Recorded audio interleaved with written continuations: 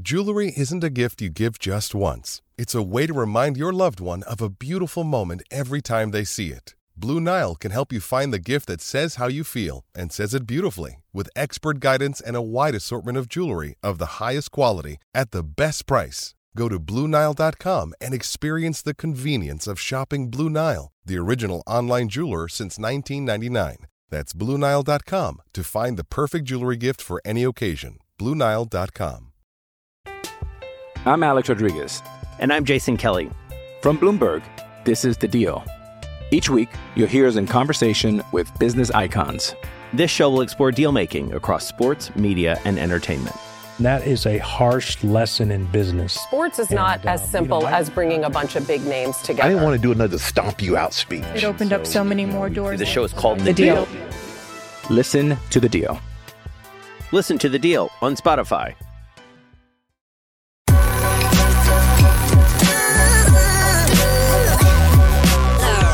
The following is a presentation of the Belly Up Sports Media Network.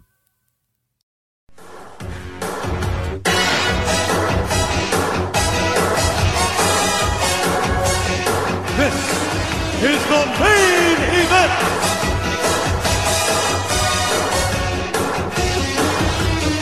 This is the main event, Mark's Podcast. I'm your first host, lifelong wrestling fan, former radio guy, cat dad, and the veteran of that great American-Canada War. I am Troy. And with me, as always, is the main event collector and figure-hunting warrior. He is the WWE Walking Wrestling Encyclopedia and the prime-time Ewok skipper to my fallen angel, Christopher Daniels. It's Greg. What's up, Greg? Yeah, I miss Skipper. He was great. And wasn't he, like, honorary Canadian, speaking of Canada, in WCW? Yeah, him and Mike Awesome and Major Gunn. Suddenly anyone Canadian. Yeah, and lest we forget, Jim Duggan was in Team Canada there for a while, too. Whoa. It's like... He's going to turn America, bro. Yeah, because we all know that the worst thing you can do in America is side with Canada, bro. Ugh, gross. Yeah, I garnered as much heat as Sergeant Slaughter in Iraq, huh? Yeah, right. Why is it that, like, you know, that seems to be a Russo thing. WWF, during the Attitude Era, WCW, and then TNA. It was all Russo. Like, what did he have against Canada, man? It was always U.S. versus Canada. He's from New York, and they just seem to hate everything that's not New York, so... Yeah. Bro, you from the please South? Please don't hate on me for saying that. Anybody from New York. Oh, well, I mean, it's true. It's like, bro, you're from the South? That's a different part of the country from me, bro. Gross. I don't know why I morphed more into Mark Wahlberg there at the end, but whatever. Say hi to your mother for me. Oh, yeah, you went from New York to Boston. Yeah, I'm sure they get along well. Oh, yeah, right. Now, speaking of New Yorkers hating things. Well, anyway, getting into this show here. We're talking about TNA Lockdown 2005. I will say this, like, I went back, we've watched quite a few classic TNA shows. I'm just kind of like, whatever. Oh, yeah, I watch TNA all the time. Good God. But I'm just kind of like... Yeah, he is. I'm just kind of like, yeah, whatever. It's, you know, it's good, it's bad, you know, it's whatever. But this one, I don't know why. This one specifically, I got all the feels, man. I felt like I was 15 years old again, sitting here watching, or 14, sitting here watching this and getting into TNA, like where. Oh, yeah. Good God. I felt like I was like back in that time, back in 2004, watching this live, getting it all coming. I don't know why. I don't know why this event specifically. Because it was one of the early great events. Yeah, that's a very, very good possibility. Do you remember that? Do you remember that episode of Friends when Ross was sitting there watching the dinosaur documentary and he's crying? What happened, you guys? Oh my gosh. that's me watching this compared to what it was Impact's doing nowadays. Like, what happened? Impact? Damn, dude. Yeah, right. Yeah, it used to be like good. Yeah, what happened? Now they've got. I messaged you about this the other night, and we kind of got sidetracked into another conversation from there. So I didn't. That never happened to us. Yeah, right. But I never got to finish this thought with you. I watched one of the worst segments in the history of Impact Wrestling ever the other day. The Fish Market Brawl? Worse than that. Like much more. Actually, yeah, you never completed that now that I think about it. Yeah, what the hell are we talking about? So, as most people know at this point, it looks like Taya Valkyrie... I meant to follow up on that. I just didn't. Right. Well, it looks like Taya Valkyrie is gone forever, bro, from Impact, until she loses this job, too. And she's gone to AEW for now. And So that means that their group, the Death Dolls, it's like her, Rosemary, and Jessica. Used to be Jessica Havoc or whatever the hell you want to call her. But anyway, they're a threesome. Wow, they're a trios group. For anybody who doesn't know. Oh, you said threesome. Go with that. Yeah, well, that sounds better. But they're all arguing. They're all arguing in the back. This is the crux of the argument. Jessica is like, we need to. I know why we can't beat whatever freaking team they're facing. I don't know, the Dollhouse or whatever the hell. Or not the Dollhouse. What the heck? I don't know. I haven't watched it forever, so don't be asking me. I have no idea. Yeah. Anybody else would know. They're facing some other the Coven. That's it. They're facing the Coven, and right. It's Taylor Wilde, who is like, I guess, a witch now, whatever. And Taylor Wilde, she's there. She's back again. Oh yeah, she's been there for a little while. Went through a whole gimmick change, bro. And then there was another 5-foot blonde girl, right? Yes. Oh man, don't even get me started on her. Anyway, but there's another couple females in the group whose names escape me at this point. But Jessica's whole thing is she's like, we keep losing because we're not allowed to use Rosemary's magic. And Taya's like, we all agreed we can't use magic. And Jessica's like, no, you agreed we can't use magic. I never agreed to that. And she's like, and they get in this big argument over using magic. Yes. And man. Jessica eventually decides, I'm going to track down the Coven myself and beat them up right now. So she starts stomping through the back while they're playing dramatic music and they've got weird lighting. And then just yelling into empty hallways, where are you, Coven? Like you do. And then she finds a casket. And she does what all people would do in that situation and opens the casket. And she gets shocked. And just as she gets shocked by whatever she sees that we cannot see, Taya grabs her. It's like, hey, don't do that. And for some reason turns her around so that she now has her back to the casket. And they get into this argument and they make up, oh, I'm sorry, we shouldn't fight, blah, blah, blah. And then Taylor Wilde's arm reaches out of the casket and pulls Taya in. Jessica screams and, like you do, runs away. And that is the end of Taya Valkyrie in Impact Wrestling, I guess. Good Lord. Actually, I probably shouldn't be saying Lord in this one, but man. What the fuck? Yeah. This, watching more of this show. Yeah. Dude, not even AEW, dude. Think about that. Dude, this is some GCW level crap. Anyway, but yeah, that's where there have been times where I found myself enjoying AEW. I cannot say that ever about anything GCW or Impact nowadays. No. And was it that video you sent me last night? Was that at GCW? I don't know. I thought you knew it was because you just flat out said that. So I just looked like it. I just took your word for it, honestly, or not your word, just a comment. Right. I could be wrong. Yeah, well, I could be wrong, but this is airing after WrestleMania week and whatever. But there was an indie show, looked like GCW, but I could be wrong, where it was the Jericho Appreciation Society versus guys. And they were literally doing a slow motion match. The entire match was in slow motion. And the video wasn't slowed down. No, it wasn't, because you could see the fans moving and cheering stuff. The fans were making noise in slow motion. Yeah, and for those who don't know, if you ever watched AEW, and they do that noise with Orange Cassidy does his play kicks, like whoa, whoa, they were doing that. Yep. And I died a little inside. Well, this is one of the greatest wrestlers of all time, by the way. Yep. Oh, well, and DDP just the other day said that to him, Jericho is the greatest of all time. Nobody compares. Right. Sure. Greatest of all time? He's good. Don't get me wrong, but I wouldn't even put him in my top 5. Top 10, sure. And better than Kurt Angle and Bret Hart, Shawn Michaels? Yeah, The Undertaker. Eddie Guerrero? Rey Mysterio? Taking skill out of it. Better than Hulk Hogan, Steve Austin, The Rock. What are you referring to here? Because no, on all fronts, no. But anyway, getting into this is an actual good show that we're going to talk about. I guess that's subjective. I would borderline say it's great, but it really is. It's one of the better ones. That's for darn sure. And we'll get into all of that. But first, we do have to tell you about the new sponsor of the podcast. Today's episode is sponsored by Mahler Bros Golf. We all want to look good on the golf course, but it often comes at the expense of feeling good. Mahler Bros Golf has polos that look good and feel good. With their lightweight and stretchy material that hugs your body, you will feel cool while looking just as cool. Their polos are guaranteed to make you look better, but it's up to you to golf better. On a hot summer day on the golf course, there's no polo that you would rather wear than Mahler Bros Golf signature polos. Mahler Bros Golf has a large catalog of polos with designs for those who want a loud design and others for those who want a subtle and sleek-looking design.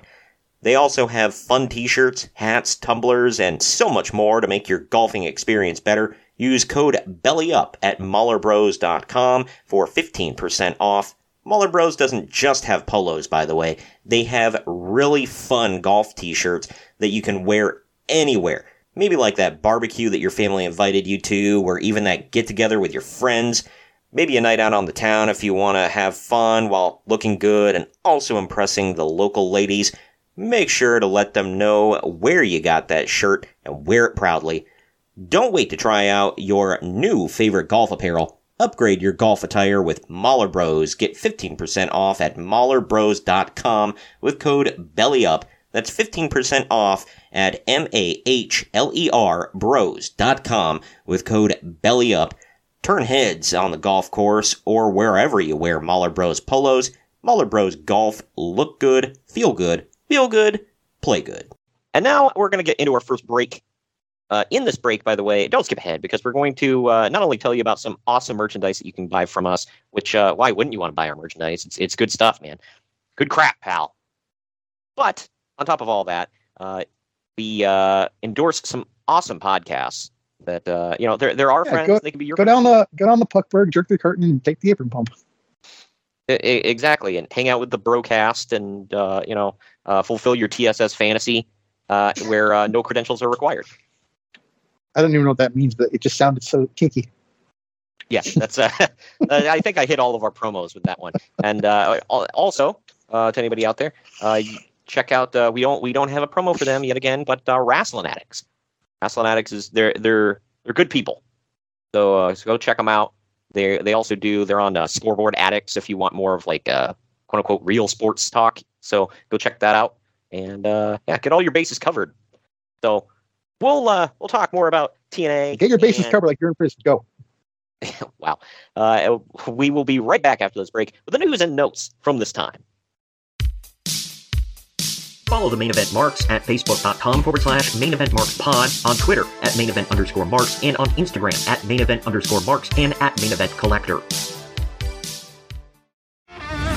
Get ready to rumble in your new Main Event Marks merchandise. We've got t-shirts, hoodies, masks, hats, stickers, pins, and much more on our Redbubble store. That's maineventmarks.redbubble.com. You can also pick up some awesome clothing items with the latest updated show graphics on our Bonfire store. That's bonfire.com/store/main event marks. Support your favorite retro wrestling podcast and pick up some cool swag on our Bonfire and Redbubble stores. That's maineventmarks.redbubble.com and bonfire.com/store/main event marks. I'm Alex Rodriguez. And I'm Jason Kelly. From Bloomberg, this is The Deal. Each week, you'll hear us in conversation with business icons. This show will explore deal-making across sports, media, and entertainment. That is a harsh lesson in business. Sports is not as simple as bringing a bunch of big names together. I didn't want to do another stomp you out speech. It opened up so many more doors. The show is called The Deal. Listen to The Deal. Listen to The Deal on Spotify. By God, somebody's interrupting the Main Event Marks. Sit down, JR. It's just me, Kyle Sullivan, a.k.a. Shaggy Von Doom, your host of Here in Puckburg on the Hockey Podcast Network. I know, a hockey show on Main Event Marks. Who would have thought? This is an invasion angle. Somewhere between the Nexus and when WCW tried to invade WWE, somewhere in there. But I'm over here just telling you that one half of your tag team champions over here, Greg, he told his story of his love for the game of hockey over on my show. And if you'd like to hear that story, all you have to do is search Here in Puckburg wherever you get your podcast or on YouTube. In the meantime, Shagamania's got to go run wild on some other hockey show.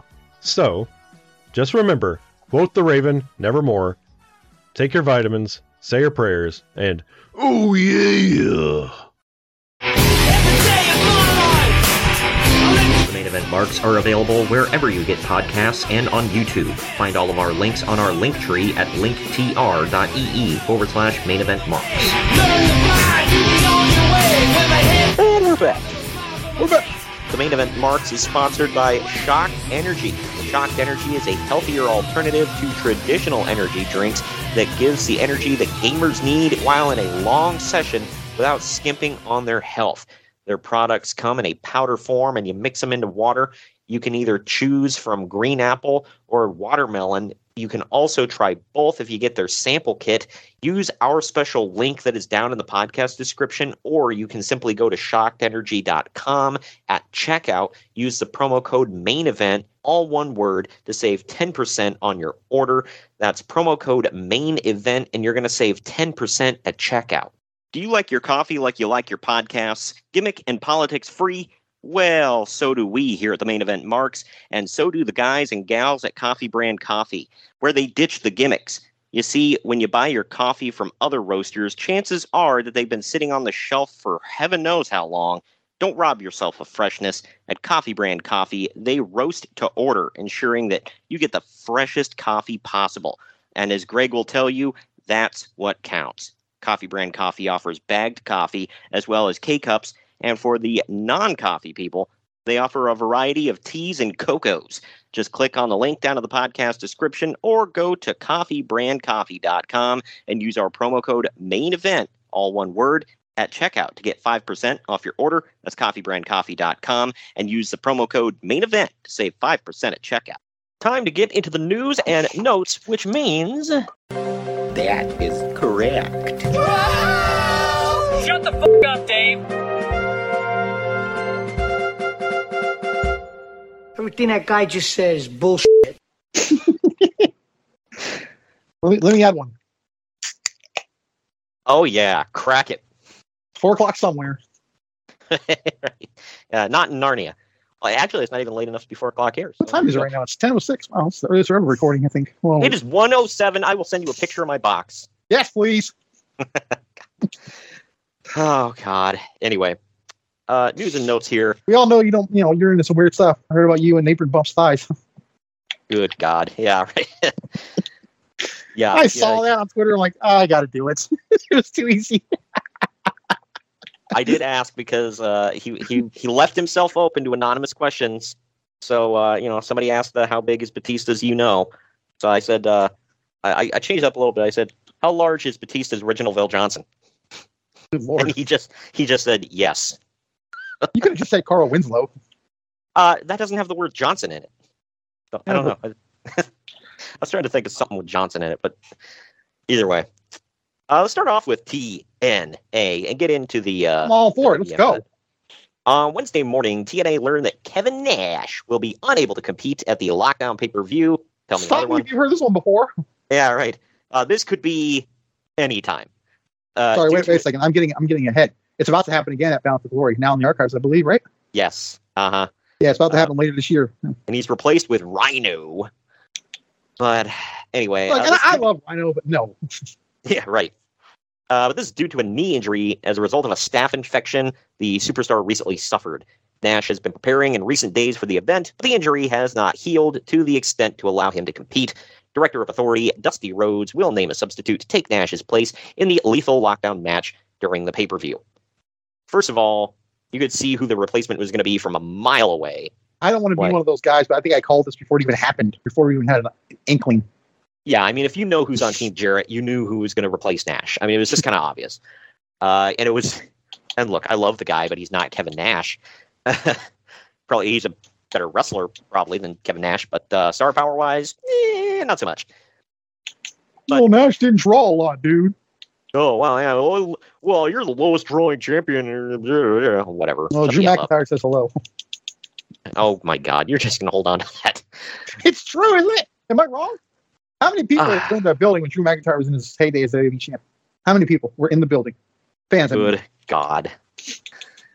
But Yeah, so the Nash thing. It's not a shot, by the way. I love Drew McIntyre, so just make that clear. Not a shot. You ever see that? You ever see that meme where these two guys are like, "What year is this?" Or they'll say something about, "Oh, we traveled through time. What year is it?" They're like, "Ask that guy over there a question," and he yells something, and the guy answers back, and the other one's like, "It could be any time." Like that's the Nash thing. Like it could be like, "Sir, what just happened at the most recent wrestling pay-per-view? Kevin Nash had to pull out due to a knee injury." It could honestly be any time. Oh man! I think I did that. I think I did that meme for Jeff Hardy just got arrested for DUI. It could honestly be any time. There needs to be a Twitter account for did Nash pull out of a match today, like Teddy Hart in jail? Yeah. Oh, and you and I were talking about it. It's like, why wasn't there one of those for? Why wasn't why didn't one of those exist for Jeff Hardy? Was Jeff Hardy in jail today? No. Newsflash. Yes. Anyway. Kid Cash has been released from his contract with TNA effective immediately. No! Yeah. Well, he was going to chop his hair off, beef up a little bit, and go be a pit bull. Well, not at first, but he'd eventually become a pit bull. Well, the guy stayed employed, so you got to give him that. All jokes aside. I don't know why. Like, I think I heard something about like he had like some issues, be it behavioral or whatever else. So maybe that's why. I don't understand why he didn't have a longer tenure in like a place like WWE. He was really damn good, and I think the fans liked him. Why don't you just answer your own question? Yeah. I don't know. And this might be a hot take. I don't know. I liked that Pitbulls tag team that he had with Jamie Noble. Hear that, folks? We found the Pitbulls fan. I just thought it was a cool combo. I don't know about the gimmick, but the combo was like they were a good tag team. Jamie Noble, I thought, was always really underrated. And Kid Cash was really good ever since ECW. So, television insiders say that Spike TV has lost interest in TNA already. To which I say, yeah.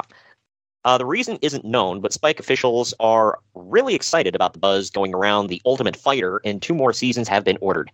This leaves WGN as TNA's only option for a primetime spot. WGN was like FX, man. They were always just brought up like as a viable option for a wrestling company. You ever notice that? Yeah, I heard that a couple of times. Like, oh, why not go there? It's like, why go there? That's more of the question, but whatever.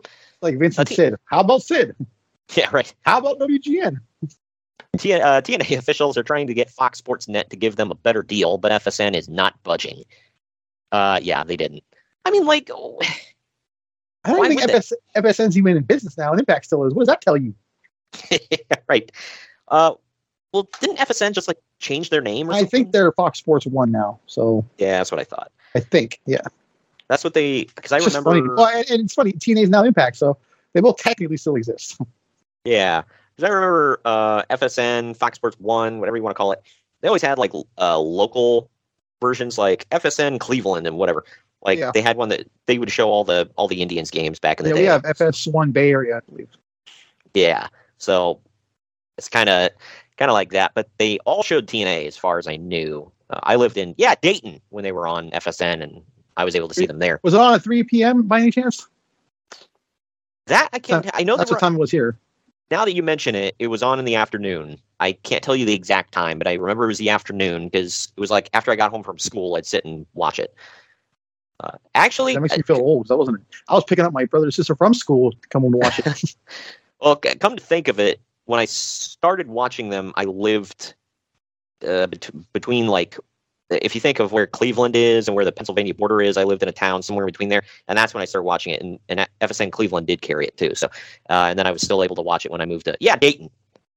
But there you go. Stick with the TV stuff, though. WWE says that it has signed a 3-year deal to broadcast its wrestling events on NBC Universal's television networks. Starting in October, WWE's weekly shows will broadcast on NBC Universal properties, including Monday Night Raw, which will be seen on the USA Network, as well as other shows aired on Telemundo and NBC. The agreement reestablishes WWE's relationship with USA Network, which started in 1993 and ended in 2000 when Monday Night Raw moved to Viacom Inc.'s Spike TV. Fast forward to now, I think they've now, what's been 18 years? What was the first one? How long was the first run? This was in 2005. They were going to start, October of 2005. No, their first run in USA. When did it start? 93 to 2000. So 7 years. Wow, so this one's already far surpassed it. Yeah. So the reason they left to begin with was because they were like the hottest show on USA, but for some reason USA didn't want to put any money into like advertising them. They kept preempting them for tennis or that stupid dog show, and it was just pissing Vince off. He felt like, well, I'm one of your hottest properties, if not your hottest property. And ironically, they would promote the hell out of that dog show and tennis on Raw. Yeah, right. So Vince felt crapped on, which I don't totally blame him. Rightfully so. Yeah. Like when you're bringing in all those viewers and all that money, and then they're like, we're going to preempt you for stuff that doesn't matter. Also, we're not really going to put much into advertising you. Like, well, what the heck? And what did he do to have the stroke to make them advertise him and Paul he couldn't for ECW? Yeah, right.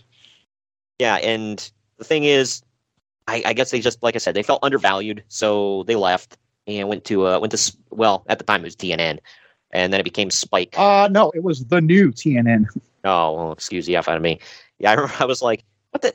Dude, I will tell you this, until Raw moved to TNN, I had no idea what the hell that channel even was. Like, it was the National Network. It just showed all the white shows. Yeah, right. Which is, I mean, I'm white, but I'm not that kind of white, so I had never heard of it. Not that kind of white. Right. I was like, okay, what the hell is TNN? And my dad had to like, you're like, I'm pretty sure we get it. And we're like looking through the channel guide. Did you ever watch? You ever watch that show Rules of Engagement with David Spade? Yeah. Do you remember Timmy? Yes. He would make fun of him and say stuff like, "Oh, he's like dressing up with a headdress, sleeping in a teepee." He goes, "Not that kind of Indian, sir." Yep. Not that kind of white. And then I remember he kept having to tell Russell, he's like, "I'm South African." South freaking African. Yeah, I remember that when he made some joke about like being British or something like that. He's like, "I'm South freaking African." And then Jeff's like, "What's your deal?" He goes, "What do you mean?" He goes, "Well, you look one way, you sound another. What's your deal?" Holy crap! How's this getting across on TV? Well, it's like that King of the Hill episode when he asks his when Hank asks his neighbor, he's like, "So, are you Chinese or Japanese?" And he's like, "I'm Laos." And he's like, "Huh?" He's like, "I'm Laos." Country. Yeah, and he's going on this whole thing about explaining what Laos is, and there's this pause. He's like, "So, are you Chinese or Japanese?" And the things you can't get away with on TV nowadays. Good lord. Oh, I know. Oh, you can't be funny anymore, Greg. That's a cardinal sin. Unless you're South Park. Oh yeah, they the billionaires who give 0 Fs. Yeah, I was gonna say that's the beauty of it, Greg. Is you just have to give 0 Fs, which I will tell everybody out there is possible. You can do it. But anyway, George Carlin. Yeah, the original no Fs. And ironically. Yeah, right. I'm blanking on the other one. The Richard Pryor. Oh yeah, he was another one. But on that note, though, there is talk that WWE Raw may be switching networks in Canada because the new Monday Night Football deal, which is moved to ESPN starting next year, with the new deal, TSN may be choosing to air Monday Night Football instead of WWE Raw because of the higher ratings it would receive. Well, how many games do the Bills really play on Monday night? Yeah, I'll get to the end of this and then I'll do my comments. But basically, because of the higher ratings it would receive, and also the deal that TSN has with ESPN to air their programming, the Score could be a possibility of a new network for WWE to air Raw on Mondays. So, first of all, this is for all my Canadian listeners. I have no idea any of this stuff. I've heard of TSN, but I don't know what the hell any of this stuff is. I think the Score would be like Fox Sports 1 for them. Got it. Okay. The other sports channel, whereas right. TSN is it's like ESPN. Gotcha. I think. Don't hold me to that though. I'm pretty sure it is, especially if they're airing ESPN content on their network. I would assume.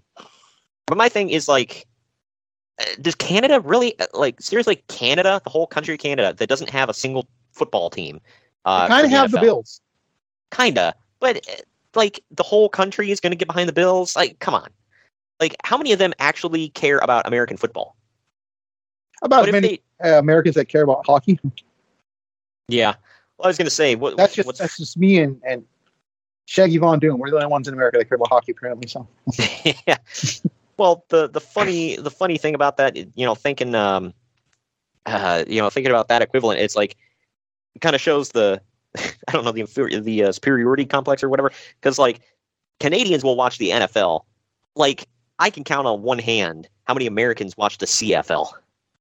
Like, nobody gives a damn about Canadian football here in America. Don't get me wrong. I don't watch XFL either, so I only watch the NFL. So it's not a knock on Canada or the USFL. Nor am I going to watch the USFL. So. Yeah, right. Well, I will say, in the defense of the people that don't watch the CFL, most of the time, if you can't make it in the NFL, then you go to the CFL. It's like the flunky league. I think what's his name came from the CFL. Kurt Warner, right? I think he did. Doug Flutie, if anybody remembers him. Ooh, I'm sorry. God, Doug Flutie made a name for himself, and he won a couple of Grey Cups, I believe, up in for the CFL, and then he came down here. But that's another thing. Down where? To America, not America's hat. And you missed that one. Okay, go on. Yeah, but yeah, Doug. That's another thing. Their championship is called the Grey Cup. Like that just screams bland. Gray is literally the most bland color you can get. It's like lack thereof color. There's a reason we call it the gray area. Yeah, because it's in the middle of everything. Yep. This one was an interesting story involving Hogan. So J.J. Dillon and Kevin Sullivan, hell of a team, were rumored to have pitched a new proposal for a wrestling project at Spike TV's offices last week. Pause right there. Why is everybody just like running to Spike TV now? Like 2005. Because that old commercial, give it to Mikey, anything. Yeah. Go to TNA. Go to Spike. They'll air anything. Yeah, because freaking like UFC goes there because that's like the best place they could have landed. WWE was there for a bit. Like we mentioned, ECW was there before WWE, and now if you think about it. Yeah, and now like eventually TNA would land there, and here they're trying to pitch another freaking wrestling organization. They're like a startup. Whatever, but J.J. Dillon and Kevin Sullivan, man, I just like what. Let's dissect that for a second. A Kevin Sullivan run wrestling company? Good Lord. No, thank you. Brother, it's going to be a lot of blood and nobody gets a clean finish. And what company in their right mind, what CEO, I should say, president, whatever, would pick up a startup wrestling company? Yeah. When you have a quote-unquote established one not doing that well. Yeah, right. Maybe I'm stupid. I don't know anything. I don't know. But. Well, you're looking here at like J.J. Dillon and Kevin Sullivan as a team. It just seems so weird. I mean, I guess they both got roots. If you look hard enough, but it makes a little sense. But yeah, a bit. I could see it, but I don't know.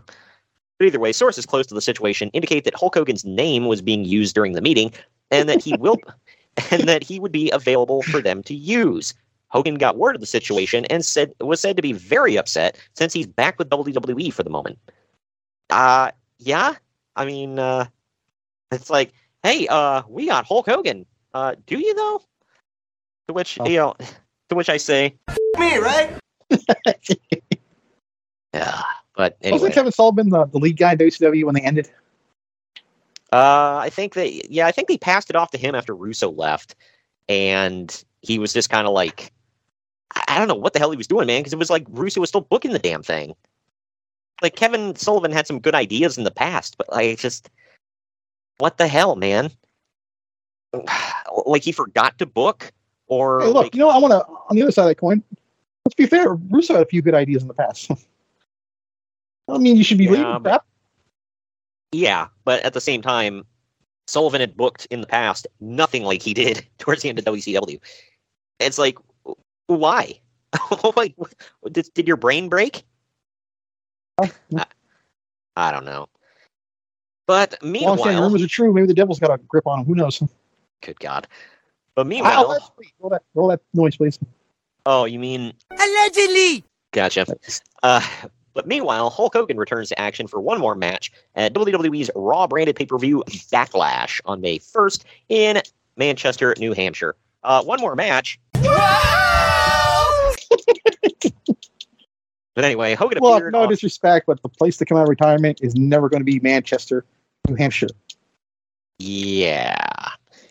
But Hogan appeared on Raw in Madison Square Garden on April 18th because, of course, there he accepted the invitation of Shawn Michaels to be his tag team partner against Mohammed Hassan and Daivari at Backlash. I forgot that match happened to begin with. It's not that bad. Yeah. It's funny.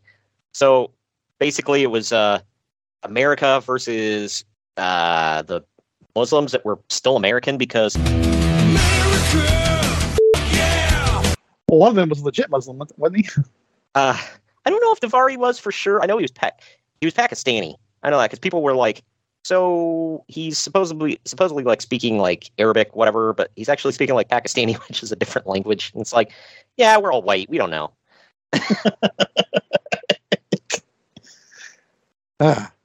Having Muslim friends, I look at that a different way now. Like, man, they just portray him as evil because he's Muslim. That's pretty messed up. Well, yeah, dude, because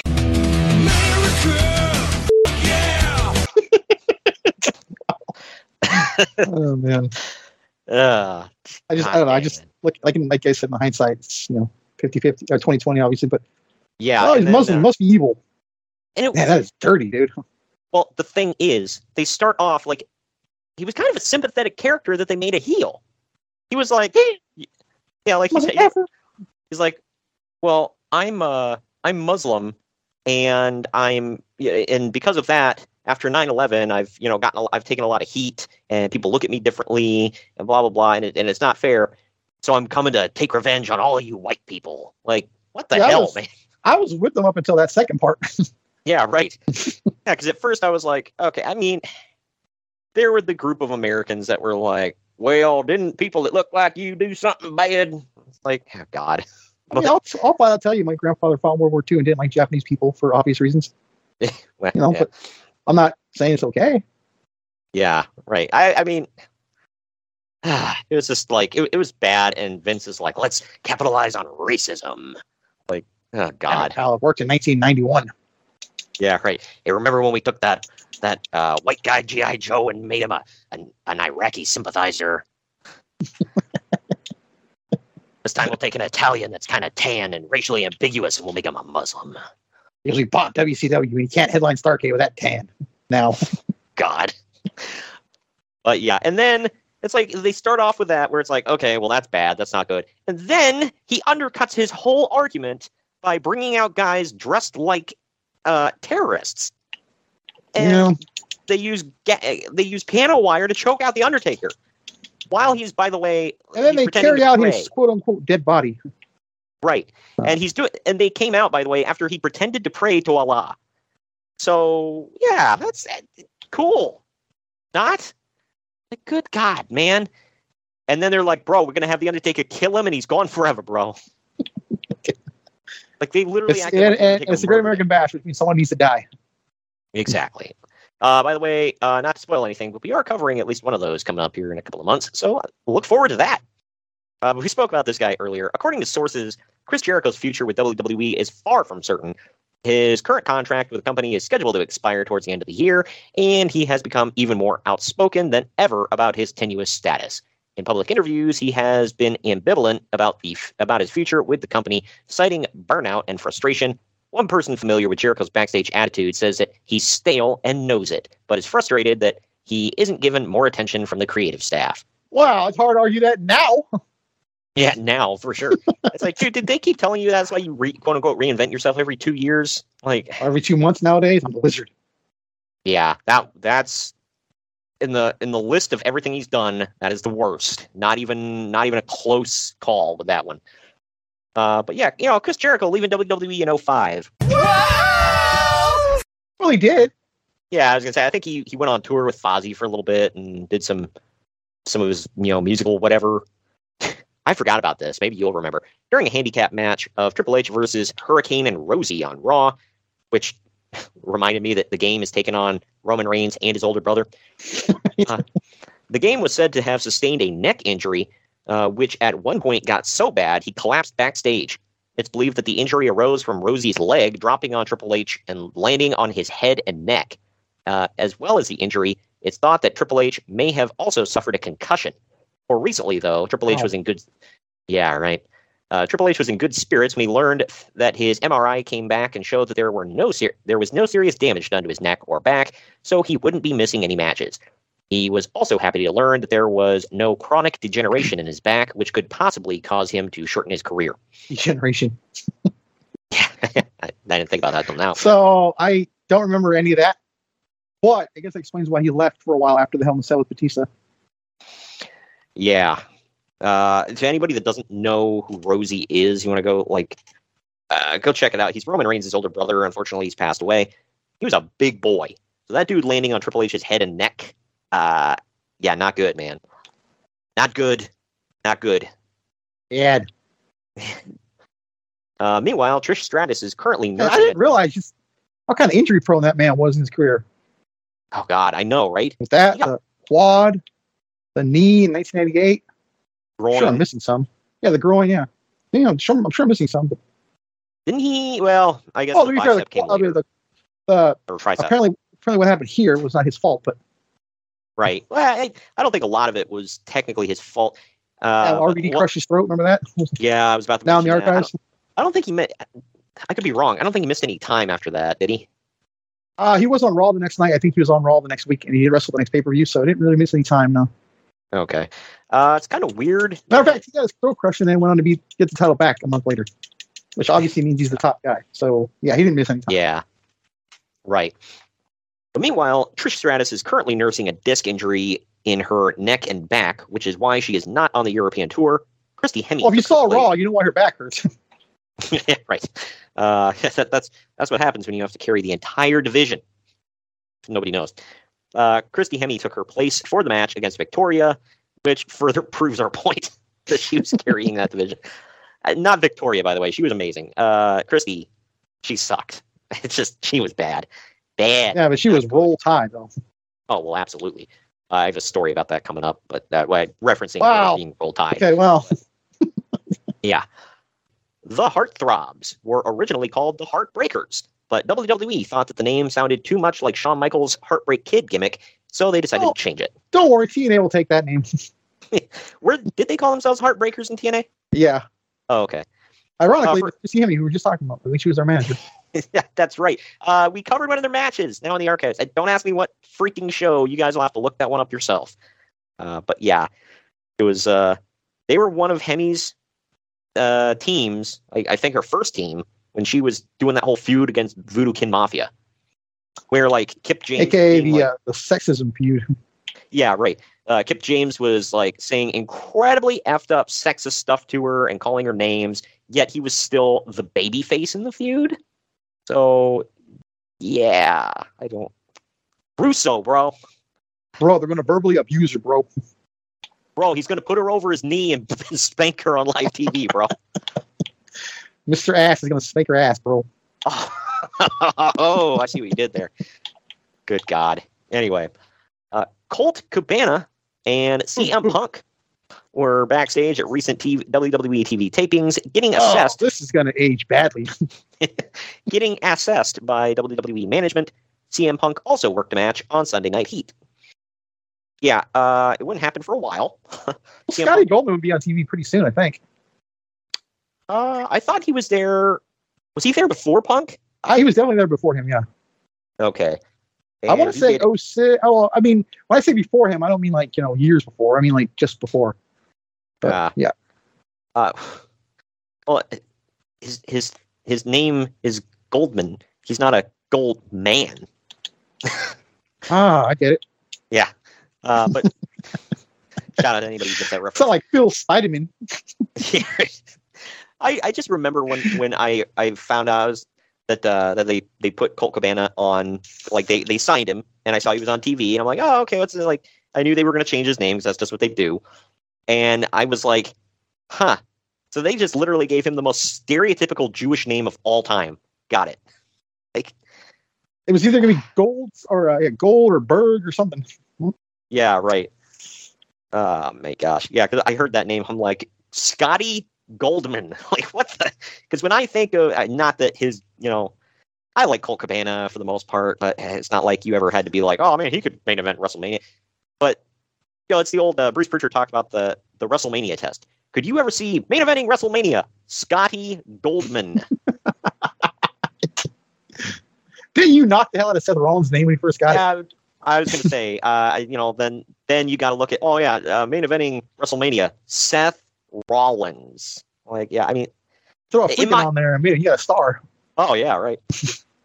in my defense, that name sucked. Okay, it was like if you first heard it, especially when he's coming off of Tyler Black, it's like not that Tyler's super awesome or anything, but like it's Tyler.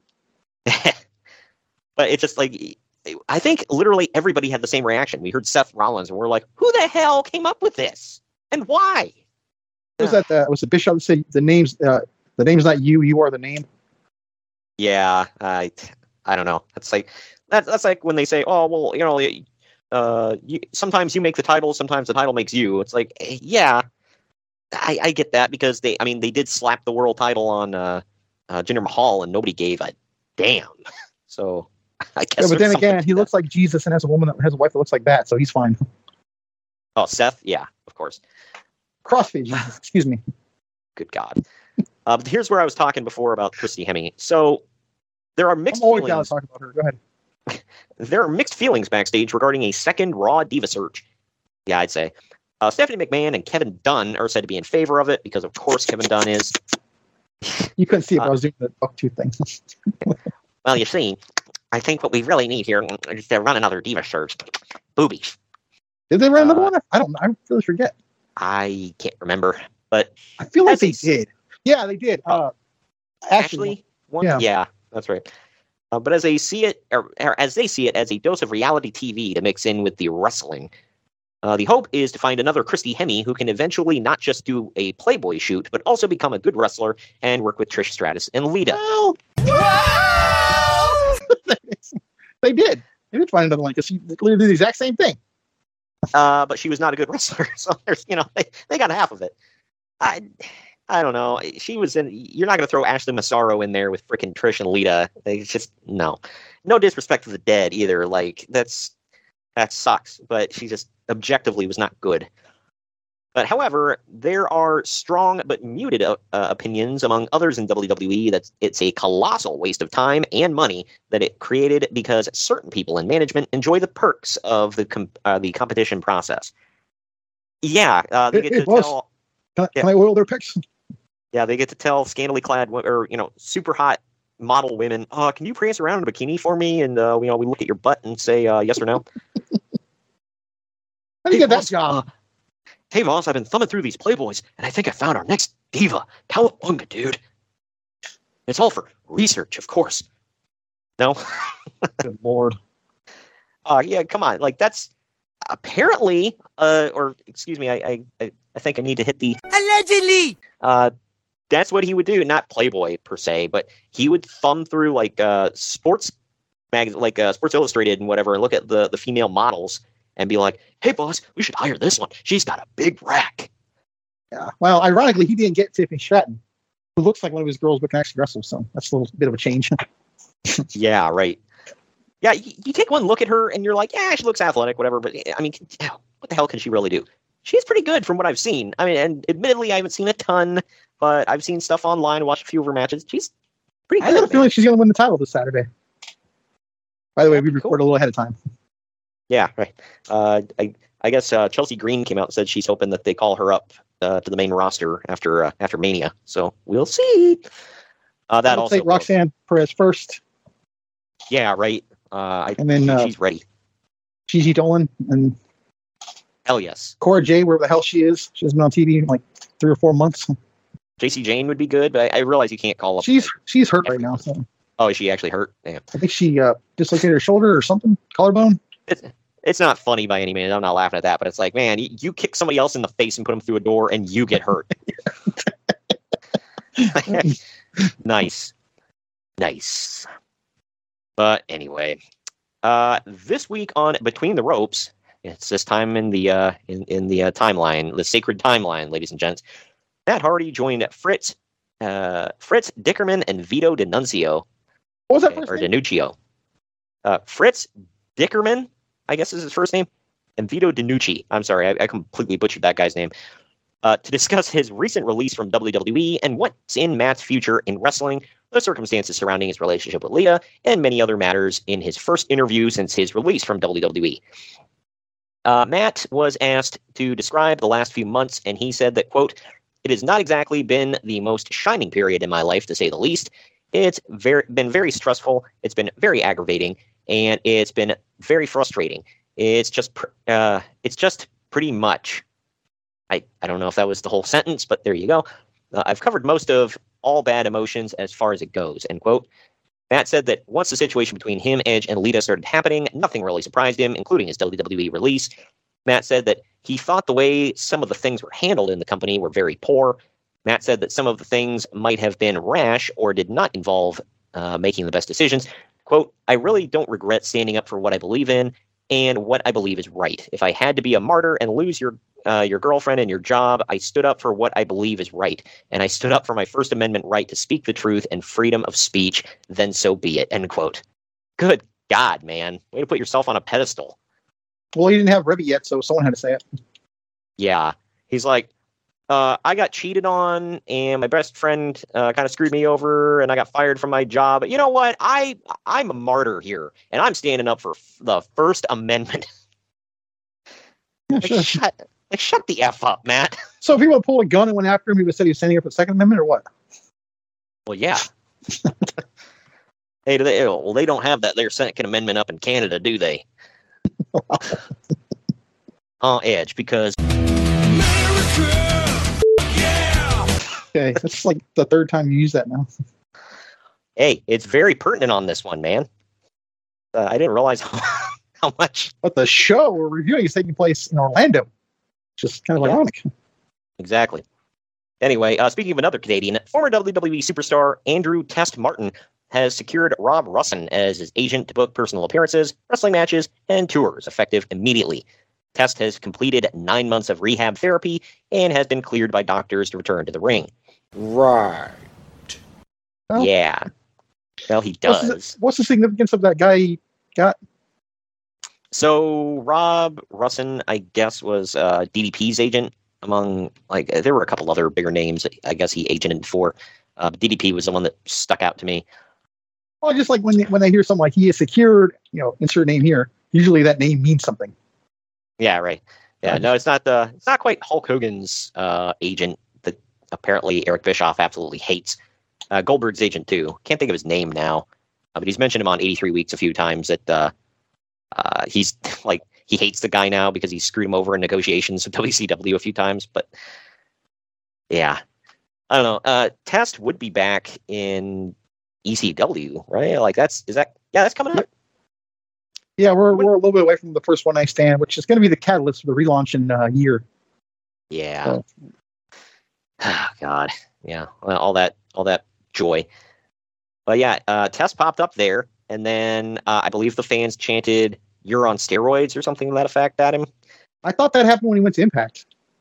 No, I remember it definitely happened in ECW. It might have also happened in TNA. But I I'll take your word for it because I don't remember that.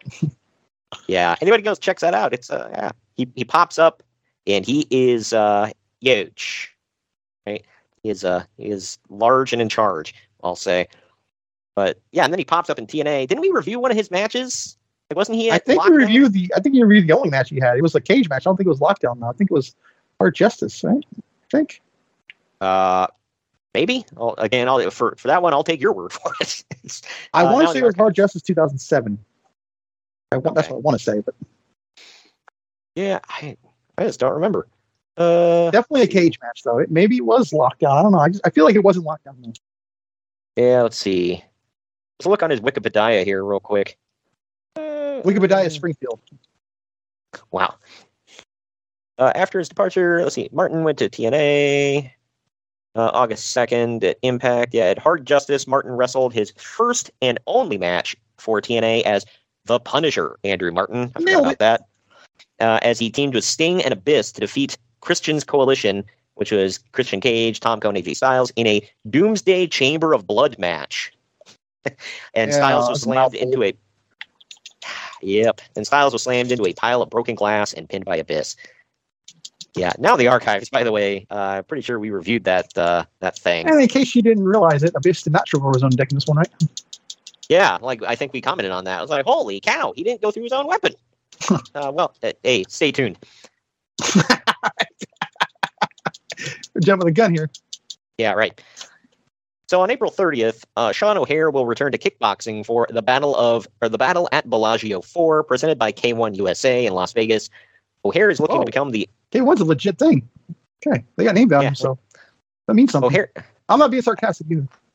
I guess he was a trained kickboxer. He trained for like 22 years, I guess. So it's not like he just jumped into it just for something to do.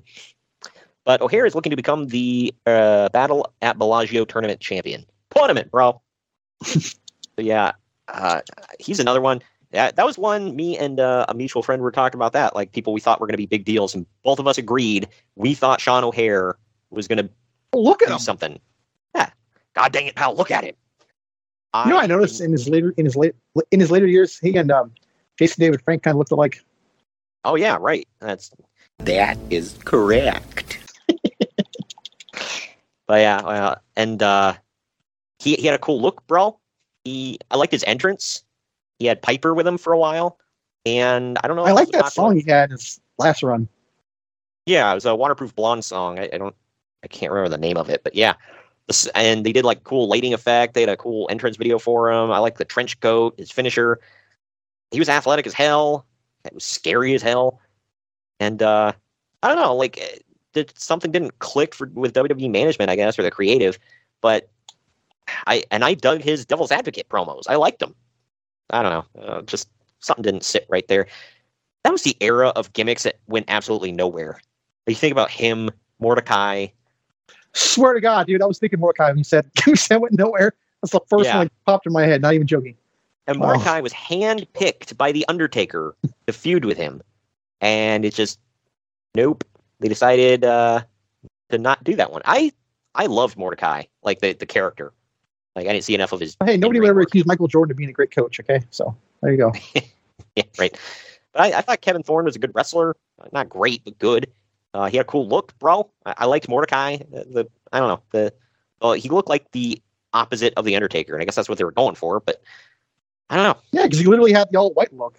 Right, and he came out with the cross and whatever, dressed like a priest or something. Yeah, a minted priest.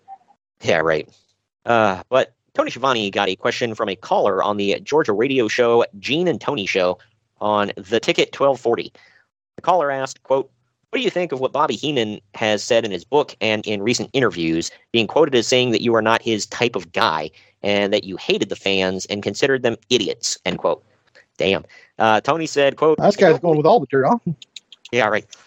Tony said, quote, "I don't believe Bobby really said this. He did have a problem with me when he left WCW, claiming his departure was my fault, but we have talked and patched up our problems since then," end quote. I want to pause there for a second. I don't know if he really did or not, because Tony was talking on his podcast about that's like one regret he had was I hope he patched things up with him. I don't know, but he said he regretted like the way him and Bobby interacted because he said he really loved Bobby. But I don't know. For some reason, he said Bobby Heenan blamed him for being taken off the commentary table. Like he thought it was up to Tony for some reason, and Tony said he had nothing to do with it. So yeah, I'm sure he preferred Mark Madden. Yeah, oh, of course. Who would you rather sit next to, Greg? Mark Madden or Bobby Heenan? I think. Hey, you know what? Steelers. Wow. Sorry, it just triggers me. Exactly. But when asked about the booking style, I love when Matt Cardona went off on the other day on Twitter. Mark Madden, like, pronouns pal. Didn't he tell him to go F himself? Yeah. Because it was all because of those fans hounding Rhea Ripley for autographs at the airport, and Mark Madden tried to defend them by saying it's part of the job. Yeah, he says, "Oh, BS, it's part of the job." Like, to get harassed? I don't think so, man. Like, how about you shut the hell up? Like, you don't get harassed. Like, how would you know? Who's hounding you for your freaking autograph? Yeah, so I was going to say, it's like, you wouldn't know what it's like, man. Nobody gives a damn about you. Like, people probably see you, and if they do recognize you, they avoid you. Like, he just has the look of somebody who's... yell after Steelers in his face. Yeah, right. He just has the look of somebody who smells like cheese. So I would want to avoid him, too. Too far? I don't know. Anyway, but this is what really got me, though. Like, I love Tony Schiavone, but, like, huh? I hope he was joking here, trolling a little bit. I don't know, man. Years ago, hearing a story about Bobby Heenan, like, in his on commentary, saying, "I can't hear you from down here." You know about this? Yes, his chair was always higher. Conrad gives him crap about it on his podcast all the time. I don't know if that's true or not. I heard someone wrote it on Twitter. So he gave an excuse as to why his chair was like higher for some reason, whatever. But Conrad was like, dude, you look effing ridiculous. He's like, did you ever look at this back? He's like, come on, dude. Like, you're like a whole head above everybody else. Like, give me a break. But he's not now, though. No. But this is just like I said, I really hope he's trolling or maybe sour grapes at this point or something. But when asked he's a sarcastic asshole, to be fair. So yeah. Well, when asked whose booking style he preferred, Eric Bischoff or Vince Russo, he said, quote, I'd have to go with Vince Russo, end quote. Oh, God. I got to hit it again. What the fuck? Oh, WTF moment this week. Yeah. The WTF moment this week. Tony Schiavone thinks Russo's better than Bischoff. Wow. Yeah, why? Like, this has to be sour grapes, right? He's got to have something against Bischoff at this point. He's got to be pissed at him. Because on his podcast today, I don't know if he fully blames Russo for it, but he said he hated his life during this last year and a half working in WCW. He said he would get to the building and sit in his car thinking, should I go in and do my job or just drive home and say F it? Because I hate my life. Like, that's pretty sad, by the way. That's got to be emphasized, but damn. Look, if I hear someone say that now, I'm like, God, keep an eye on them. They might be trying to end it. Yeah, right. And I hope not, but that's the first thing that enters my mind. And I don't want anybody to think I'm dissing anybody who does this at all, because I'm not. This has nothing to do with the job itself. But he went from being on national TV right after this and hating his life, by the way, with this last year and a half, to then he works at Starbucks where he's just, a regular Joe Schmo working a normal job. That's a lot of humbling time for him, man. Like, when you're like, he's basically a celebrity, It's like... If there was Shane Douglas working at Target. Yeah. Again, I am a guy who could manage Target. I don't like the elite. Sorry. Yeah, right. Good God. But, again, this is not bad-mouthing those jobs. I'm just putting it into perspective of he was probably making really good money as a celebrity on TV and whatever, people knew who he was, kind of his dream job, then he's making coffee. And, like, I'm sure people walked in. Welcome to the main event marks where TJ thinks that wrestling announcers are celebrities, folks. A celebrity is enough where people recognize you in public. So, I mean, that's more of a celebrity than the Kardashians. I'll give you that. Yeah. And at least he had talent, unlike the Kardashians. But either way. Oh, they got talent. Trust me. God. Last story I got here, speaking of talent. One for sure. God. The Rock is set to star alongside Sean William Scott and Sarah Michelle Gellar in Richard Kelly's Southland Tales. The movie is a futuristic story set a few years down the line, highlighting when a world could be on the brink of ruin. I've never seen this. Yeah, I've never seen this Rock movie. I remember this came out long enough ago where I remember it was in Blockbuster, and I would walk past it and go, oh, look, The Rock, and keep walking. Let's take a second here to explain to some people what Blockbuster is. Yeah, right. It's back, baby. Well, kind of. Allegedly! But yeah, getting back to this, no, I never saw Southland Tales from what you said. You never did either. I don't think it did very well. I never even heard of it until just now, so. I heard of it, but I think it was one of them, like, this is fairly early into, like, The Rock hadn't hit superstardom yet. So Hollywood. Yeah. Well, this was his time where, like, The Rundown did okay, but then he did stuff like Southland Tales and Doom, which, those weren't good. And then, well, I can't say Southland Tales wasn't good. I don't think it did well. And then I love The Rundown, though. Yeah. Oh, I did too. And then with Walking Tall. Or Stifler? Say what? Was The Rundown the one with Johnny Knoxville or Stifler? Stifler. That was, that was one I liked. Yeah, Sean William Scott's in that one, and he's also in it, because that's what I thought they were talking about until I read further into the story. He's also in Southland Tales with The Rock. So apparently Hollywood felt that was some kind of dynamic duo they needed to keep together at the time. But no, he did. Ross Mom?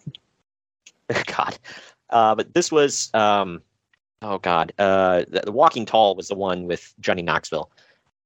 That was the last one where it was like that he was finally starting to hit that big time marker in Hollywood, where it was like every movie he did was like must see.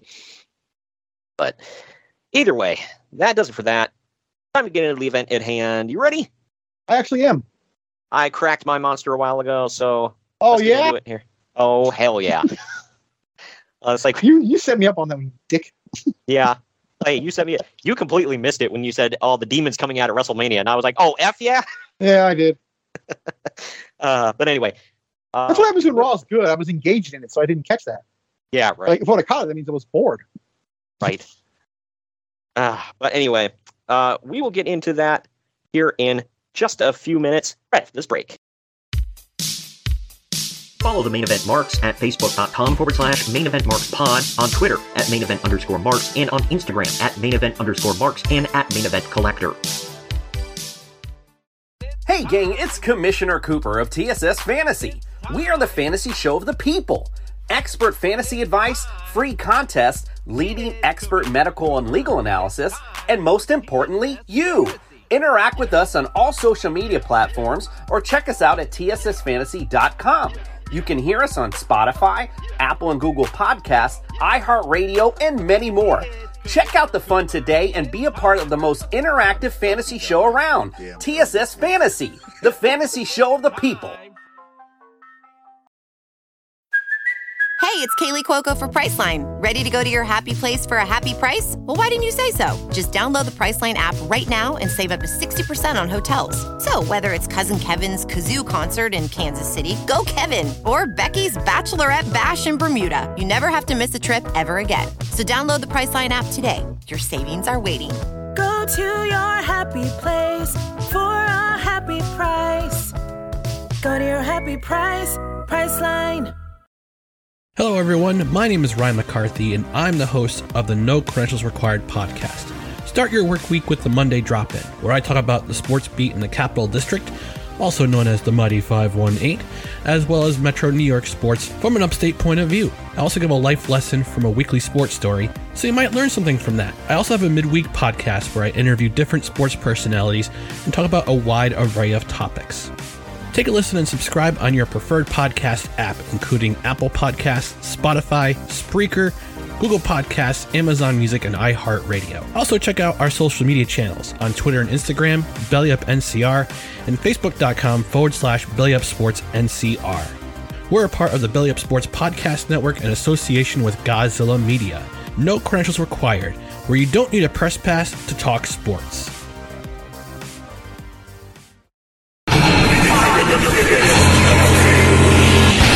Main Event Marks are available wherever you get podcasts and on YouTube. Find all of our links on our link tree at linktr.ee/Main Event Marks. And we're back. We're back. It's TNA Lockdown 2005, took place April 24th, 2005, at the Impact Zone in Orlando, Florida. The attendance was only 775, so they didn't even pack the place out. And the buy rate... I've had more than that. I've seen more than that at APW shows in San Francisco. Yeah, I know. The local indie feds around here consistently draw more than that. Or at least this, I should say. Now I want to point out, these ones we're talking about, you got to pay. This is free, technically. Right. You still got to pay to get into Universal, but yeah. The pay-per-view buys for this one was 30,000. I was one of them. Pretty sure in 2005 I bought them all, so... Yeah, I can't remember if I did with this one or not. I remember seeing some of the stuff, but I don't know if I saw it live. I might have seen it after the fact. So the play-up package was, I thought, pretty good for this, but they also had the stereotypical slow down a classic children's song with a creepy child singing it to add an aura of horror to it. You know, I did not notice that. Yeah, well, they did Ring Around the Rosie for this one. They had just some... Is that what that was? Yeah, well... I clearly missed it. Okay. Yeah, because she's like, they slow down this little girl's voice and they make it all creepy and whatever. It's like, okay. Like, why are little kids so creepy at certain times? But anyway, we're now showing footage of Kevin Nash showing off his staph infection, so he's not cleared to compete tonight. Yeah, it's like, dude, I could take your word for it, man. They're like, you're Kevin Nash. We know you're hurt. Trust me, we all know. Yeah, it's like, dude, we believe you. It's like, that's the equivalent of bringing in a doctor's note when you call off. Like, bro, take a look at my gnarly staph infection in my leg. Like, I'm good, It's like, ugh. Isn't there a story like that? Somebody else, they showed off, I think it was Kenny Omega. Yeah. Yeah, you ever heard that story? No, not about that. He sends Jim Cornette and I think it was Delirious, somebody. Oh, yeah. A picture of clearly a fake ankle with a fake staph infection. Gangrene. Yeah. Yeah. Yeah, he said because he said it was so disgusting and like over the top. He thought it was like a joke, like he was like ribbing him. But and then he ends up wrestling in Japan like that same night or whatever, and he's like, "What the f, man?" The staph infection stories that I remember is one is when Austin had that staph infection. That's why he wore that white elbow pad at help me out. Was that at King of the Ring, I think. King of the Ring. Okay, and then the Undertaker apparently had a staph infection. They got it all. They supposedly cleaned it all out, but they didn't. And then they sewed his elbow up like too tight, and it burst and went everywhere. So yeah, that was lovely. Yeah, and that could have killed him, or at least cost him his arm. So yeah, doctors, man. Ron Simmons had a bad one during the invasion. I want to say it was. Yeah. Well, we now get a look at a cameraman that will be inside the cage for reasons. He's wearing padding all over, and even wearing like the boxing headgear stuff. Right. At first, I was like, okay, well, this is before they put the holes in the cage. Nope, they still had those camera holes in the cage. So why was he in there? No answer? Reasons. That's why.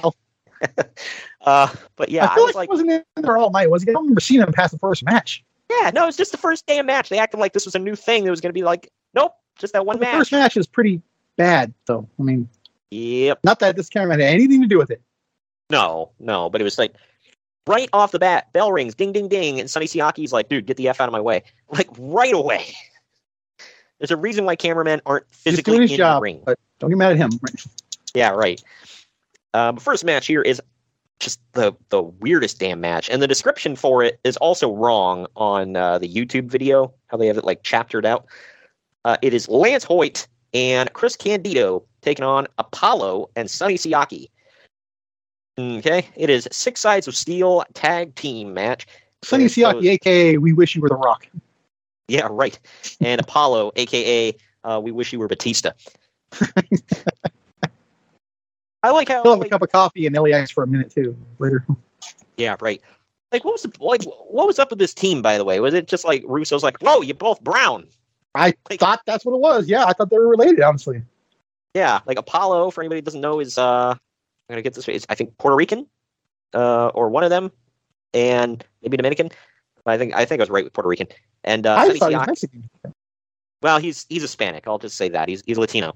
And Sonny Siaki is Samoan. So, yeah. And you can see why people would think he was The Rock, or a wannabe Rock. Doesn't take a genius. Yeah. Oh, yeah. He even did some mannerisms like The Rock there for a while, I remember. It's like, dude, you're just, no. Anyway. Bro, I made The Rock, bro. I'm making you the next Rock, bro. He had a good look, and he was an okay wrestler, but just, But partway into this match, Candido drops and holds onto his leg. He's helped to the back, unable to put weight on his leg. We later find out that he broke his leg. I'm pretty sure that this is the injury that ends up killing him. Yeah, he dies a few days later. Yeah. Was it a few days later? It's right after this, yeah. Because he's literally on Impact, and then they roll the thing about his rest in peace thing after it was over. Wow. Yeah, he for people that aren't familiar with the story, he got a blood clot and from this injury, and it went to his heart and killed him. Yeah, it's freaking sucks, man. Just like way too young to die. It was a weird thing because I remember hearing that he died, and I was like thrown off. I'm like, wait, what? Like, why? How? Yeah, I remember being shocked, man. How do you die from a broken leg? That's what really got me. Yeah, I know. And then when they explained it was blood clot, I'm like, oh, okay. I mean, I guess it's just like, wow, okay. Hella freaking random, and it sucks. And then we get the newly franchised Naturals after that, which was just awesome, as we all know. Candido's last image in wrestling is him holding their tag titles when they won them. So. Yeah. I didn't mind the whole Shane Douglas taking over, but it's like, now because Shane Douglas is taking over, being their manager. First of all, they suddenly forgot how to wrestle, apparently, because they just jobbed out all the damn time. Right. And it was, you're with me now, so you got to wear Steeler colors. Like, F that. I already said it for this podcast. Yeah, right. But anyway, past that, though, Lance Hoyt hit a moonsault on Siaki in this match, which I think cheapened him being able to do it since he did it every week. In the end, Apollo hits the TKO on Lance. That's back he was on TV every week. No, yeah, I know. Once a year. Well, Greg, now he's on Dark every once in a while, but he's a third stringer, and he can't play in the championship game. All right, so he's got to sit it out. We can't all be Danhausen and Orange Cassidy, okay? Daniel Garcia.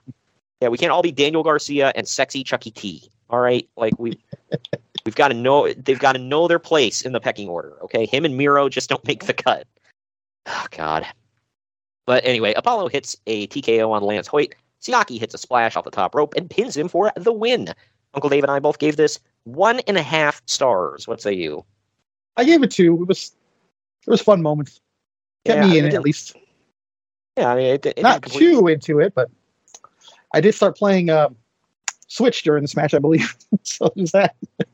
Dude, I was seriously sitting here like, when is this over, man? To be honest, I didn't give a damn. I was like, why is this match? I try to give the match some respect because I know what's the aftermath's coming from it. So that was my thing. But yeah, this match shouldn't have happened. It was dumb.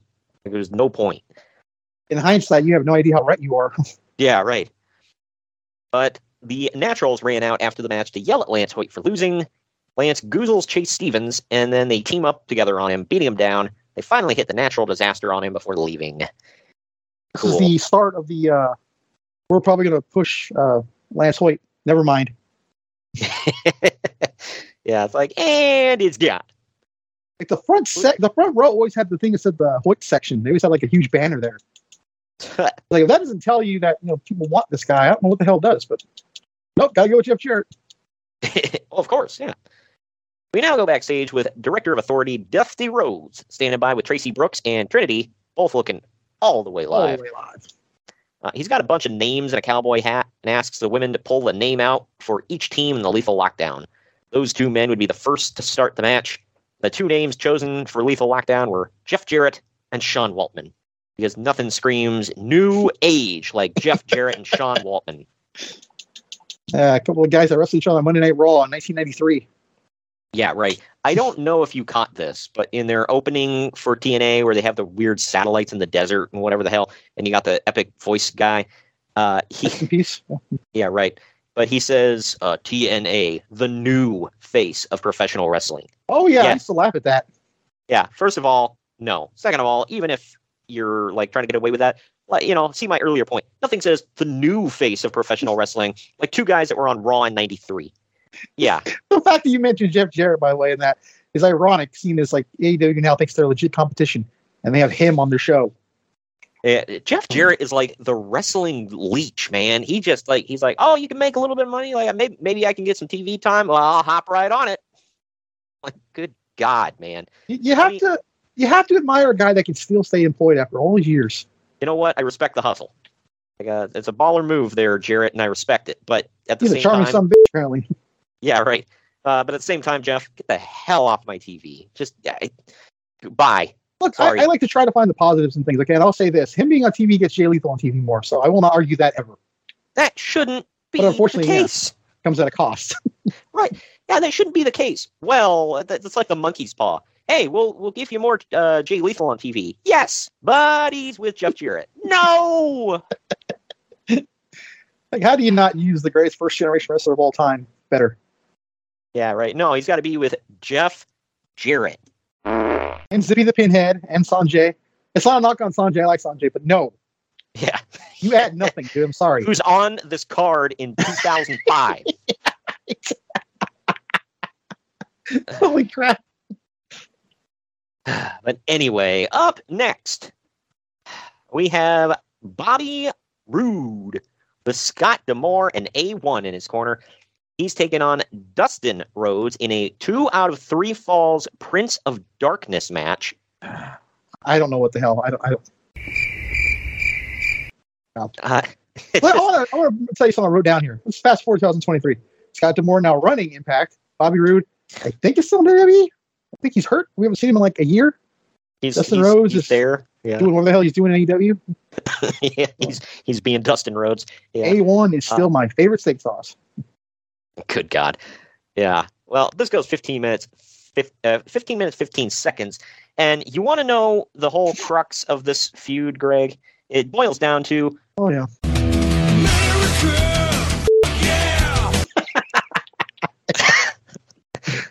It's what it comes down to. Like, again, I know. Think about it, though. Who better to fight for America than the Texas boy? I get that. But so basically what this match is, because, you got to put a hat on a hat on a hat on a hat with Vince Russo.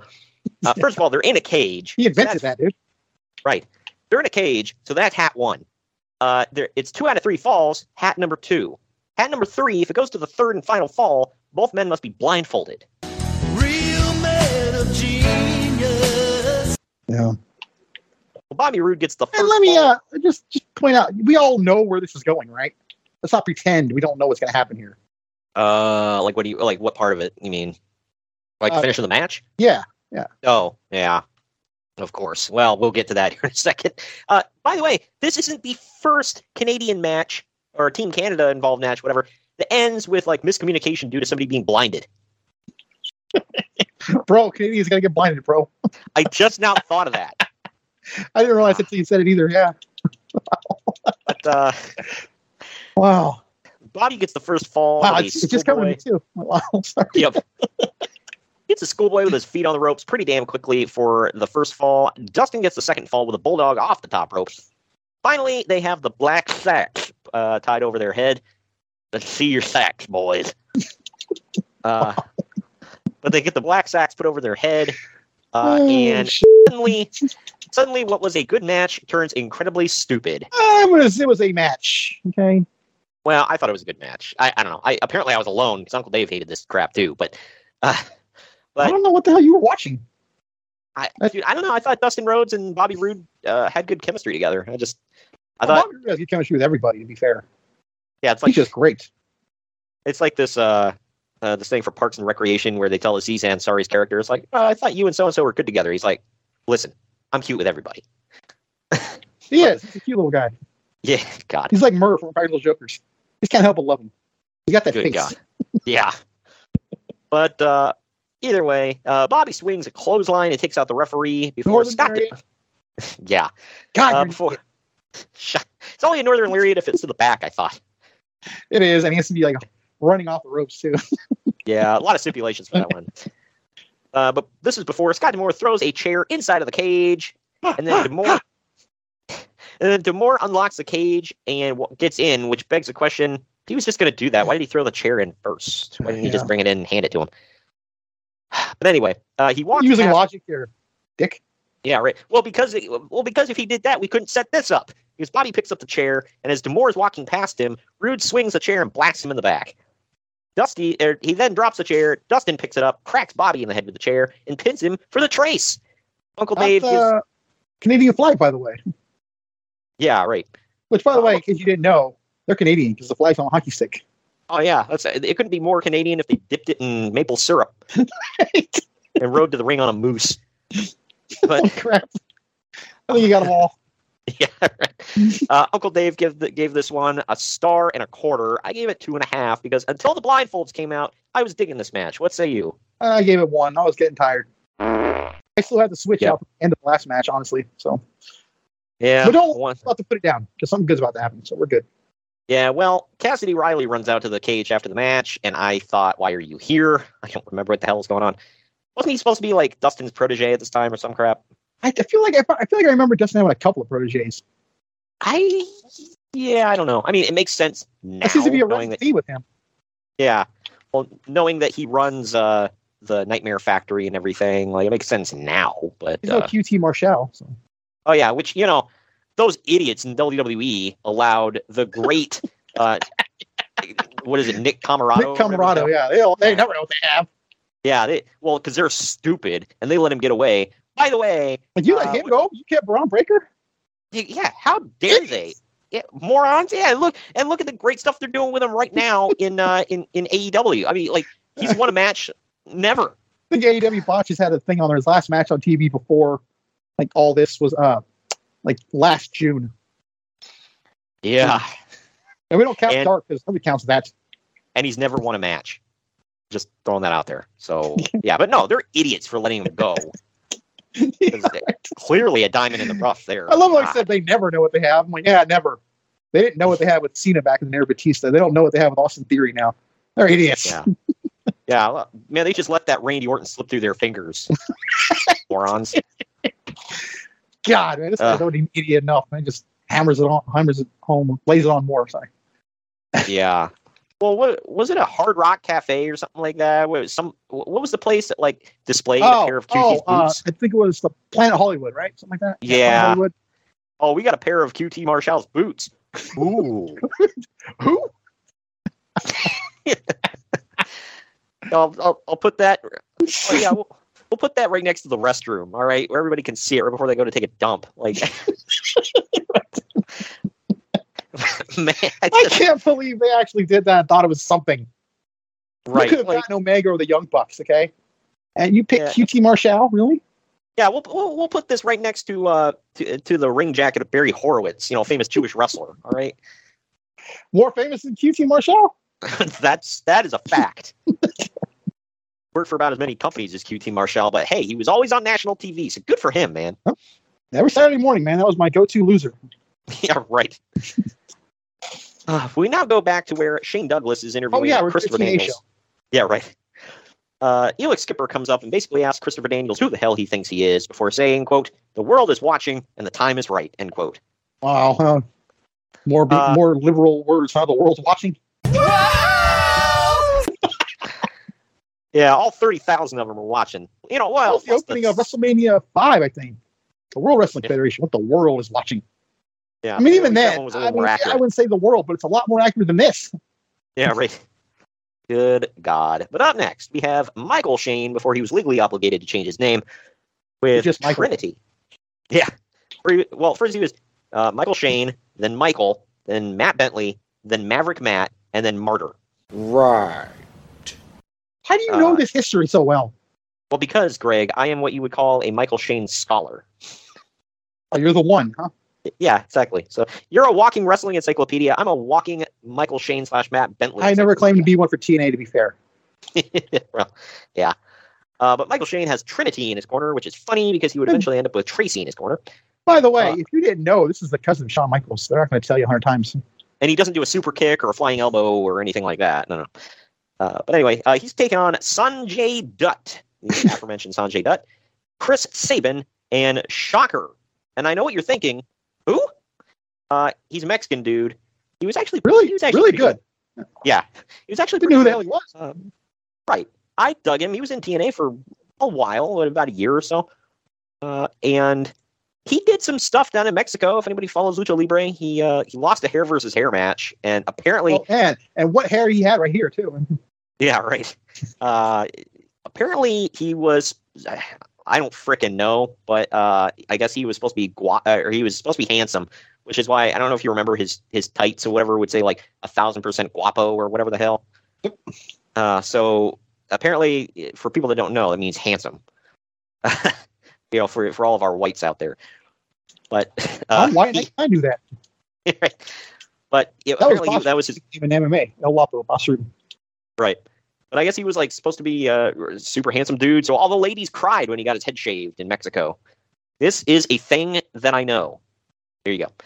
It's useless information. Brought to you by Troy. Exactly. That I need a stinger for that, or like a public service announcement. But anyway, this is a X Division Escape match, which is literally just a. I thought the name was clever. I got to give him that. Yeah. Well, remember when Escape, like they changed what it was after a while. Yeah. Because they had that red they had its own cage match, thing. Right? Yeah, its own apparatus, if you will. If you will. But yeah, no, this was something. So this was another one of those dumb... Chris Sabin's in this match, and he's one of the greatest Impact wrestlers of all time, in my opinion. Oh, for sure. But this is another one of those dumb only 2 men are legal and the other 2 have to wait on the apron matches. Yeah, what's the point of a fatal 4-way or multi-man at all? Yeah, well, you know why, Greg? Because you, that's why. By the way, speaking of Chris Sabin, he's currently in a trio with Alex Shelley and Kushida, and they're known as Time Machine, which I think is badass. Kushida could be the next Impact champion, by the way, as we speak, I believe. Because Josh Alexander tore his bicep, I think. Oh, they relinquished it, so it's either going to be Kushida or Steve Macklin. Yeah.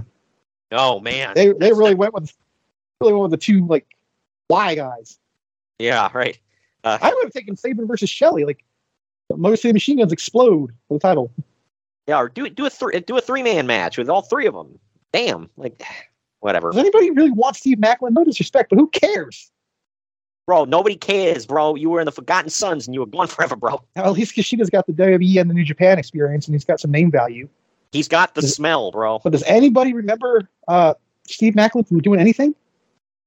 Well, Deonna Purrazzo remembers from doing him. Anyway. Can I say that? Oh, dude, she's ugly and disgusting, according to some people. Oh, yeah. These are real opinions, by the way.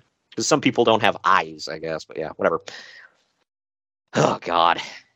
Morons. Same people that think Bayley's ugly, by the way. This is an elimination match, and idiots keep breaking up pins. Yeah, kind of like in the Royal Rumble, people stop eliminations. Yeah. Well, oh, God. Why? Because... Me, right? But either way... reasons. Right. Shane hits a super kick on Sanjay. Shocker hits a super kick on Shane. Then hits a spinning elbow on Sanjay to pin him. Trinity tries climbing in the cage. Tracy Brooks runs out, climbs up, and tries to stop her, but Trinity kicks her down, and then moonsaults off the cage onto everyone. Tracy then runs into the cage to attack Trinity, and then gets thrown out of the cage again. So it's like, and she just keeps getting her ass kicked. Trinity does the exact same thing in WWE ECW at 1.2. Saban hits a cradle shock on Michael Shane to eliminate him. It's down to Saban and Shocker, and they have to escape to win. Because it's pin and elimination, or pin or submission until this. Then it's escape. I hate when TNA did this crap all the time, where the rules of a match change halfway through. Oh no! TNA didn't do this.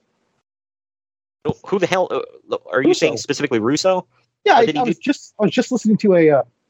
There was a fan question someone gave to Cornette, and he said Russo's logic was always start from the beginning, and go backwards. That's how he came up with the King of the Mountain and that horrible reverse battle royal. Like this was a legit thought of his. Start from the beginning and go backwards. Yeah, or maybe start from the end, something like that. Yeah, that's what he said. Yeah, start from the end and work back to the beginning. Instead of yeah. Like he said, this was a real thing. I believe it, but yeah. I mean, look at the crap he pulled out in WCW. It's like, oh yeah, I was thinking about. I know this is nowhere near the same, but like it's there. Remember his hardcore rules? They all had to start in the back. Oh yeah, I remember that. They got a video game out of that too. Yeah, backstage brawl. Yeah, well, I think that game bombed. It did. I had it, of course. But there was the San Francisco 49ers match. Oh, bro, they're gonna pull crap out of a box. Yeah, lucky you. I had forgotten all about that too until we reviewed it. Remember? That was one of those repressed memories, which I didn't think were even really a thing. Apparently, they are. Yeah, there you go. I don't believe in that. So if I went to something, I remember it. Like, nope. Yep. Repressed memories are real. Well, Dusty Rhodes was not much better at this kind of stuff. Like he would always come up with these grandiose. Here's what we're gonna do, baby. You're gonna do all this complicated crap, and then we're gonna have a screwed finish. And then like, shut the f up, Dusty. Like, no, I know he's passed away. No disrespect to the dead or whatever, but like, damn, like just let it be, man. Have a match. No, Daddy, we gotta add a hat on a hat, baby. But anyway, getting to the end of this. A 10-gallon hat, a 20-gallon hat. God. It's like a Russian nesting doll of cowboy hats, baby. But both men end up climbing out of the cage. They start beating each other up, and then they both fall, but Shocker falls first and wins. The stupid rules and everyone acting like a complete idiot brought this down for me. Uncle Dave gave it 3.5. I gave it 2.5. What say you? Let me see. I'll give it 2. It was okay. But man, I started out liking it, and then I'm like, it's dragging, dude. It's just you had the interference from Trinity and Tracy. You had the stupid rule changes. You had morons breaking up pins for no reason. It just sucked, man. I'm like, why? I feel like I was a liar to the audience here when I said this was a great pay-per-view, but it's going to get better, I promise. Yeah, it gets better. I mean, the next match is even better than this. But the next match... High bar. Well, yeah, right. We see a video replay of how Chris Candido's foot got caught underneath of him while he took a bump. and in the opening match, leading to his foot twisting This is and so his leg breaking. sad, man. Yeah, I Knowing know. a disc leads to death. Like, how, man? I know. And It doesn't make any sense. His I mean, foot, I get it. his boot, just like for anybody, like he tried to take a flat back bump, but like he kind of like slid his foot and it didn't go up. And when he came down, his foot didn't move, so he came down as like his ankle twisted and broke his leg. So yeah, it's gross. Yep, and it's sad that it's like, and that's the way somebody died, literally breaking a leg. But up next, though, we have Raven versus Jeff Hardy in a tables match inside of 6 Sides of Steel. Again, a hat on a hat. 14 minutes, 1 second. Raven comes to the ring in a straitjacket. Jeff Hardy brings chairs to the ring. So, hat on hat. Right. For anybody wondering, no, the straitjacket does not come into play. He just literally wears it to the ring, takes it off, and tosses it.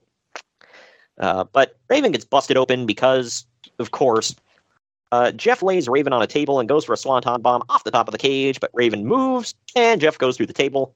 That was seen in a lot of highlight reels. Later, when Raven is down, Jeff tries climbing out, but Raven kicks the door open, and Jeff falls and gets crotched on the door. He ends up climbing back in after that. Raven sets 2 sets of stacked tables next to each other, so like 4 tables, but, you know. And gee, I wonder what's going to happen. Who's going to go through those? I wonder. Raven's right. up, so yeah, he's going to pull an abyss, and he's going to pull an abyss and trip over his own dick. But either way, he and Jeff Hardy climb to the top rope. Jeff lays Raven on the tables and dives off the top of the cage with a double leg drop onto Raven through the tables for the win. Uncle Dave liked this more than I did. He gave it 3 1/4 stars. I gave it 2.5. I didn't think it was all that good watching it back. What say you? Oh, you and I completely split this entire show. I thought it was 3 as well. I thought it was really fun. It was fun. I don't know. It was weird. I don't know. And Weird's a good word for it. And Jeff, I feel like Jeff's whole career, like after he, like when he went to WWE or went to TNA after WWE, there for the longest time, they're like, how can we keep reminding people of TLC? It's like, well, that is what he's famous for at this point. Right. But it's like, really? Like, that's, you can't do anything else? Like, all right. And then, you know, he's got that chronic limp every freaking week. But up next, we have America's Most Wanted, Chris Harris and James Storm, defending the NWA World Tag Team titles against Team Canada, Petey Williams and Eric Young, with Scott D'Amore and A1 in their corner. This goes 15 minutes and 10 seconds. I just got to say, when people talk about the greatest tag teams of all time, they always leave off America's Most Wanted. That's a crime. Yeah, they go straight to Beer Money, which, you know, I mean, they were amazing. But, yeah, America's Most Wanted was fantastic, man.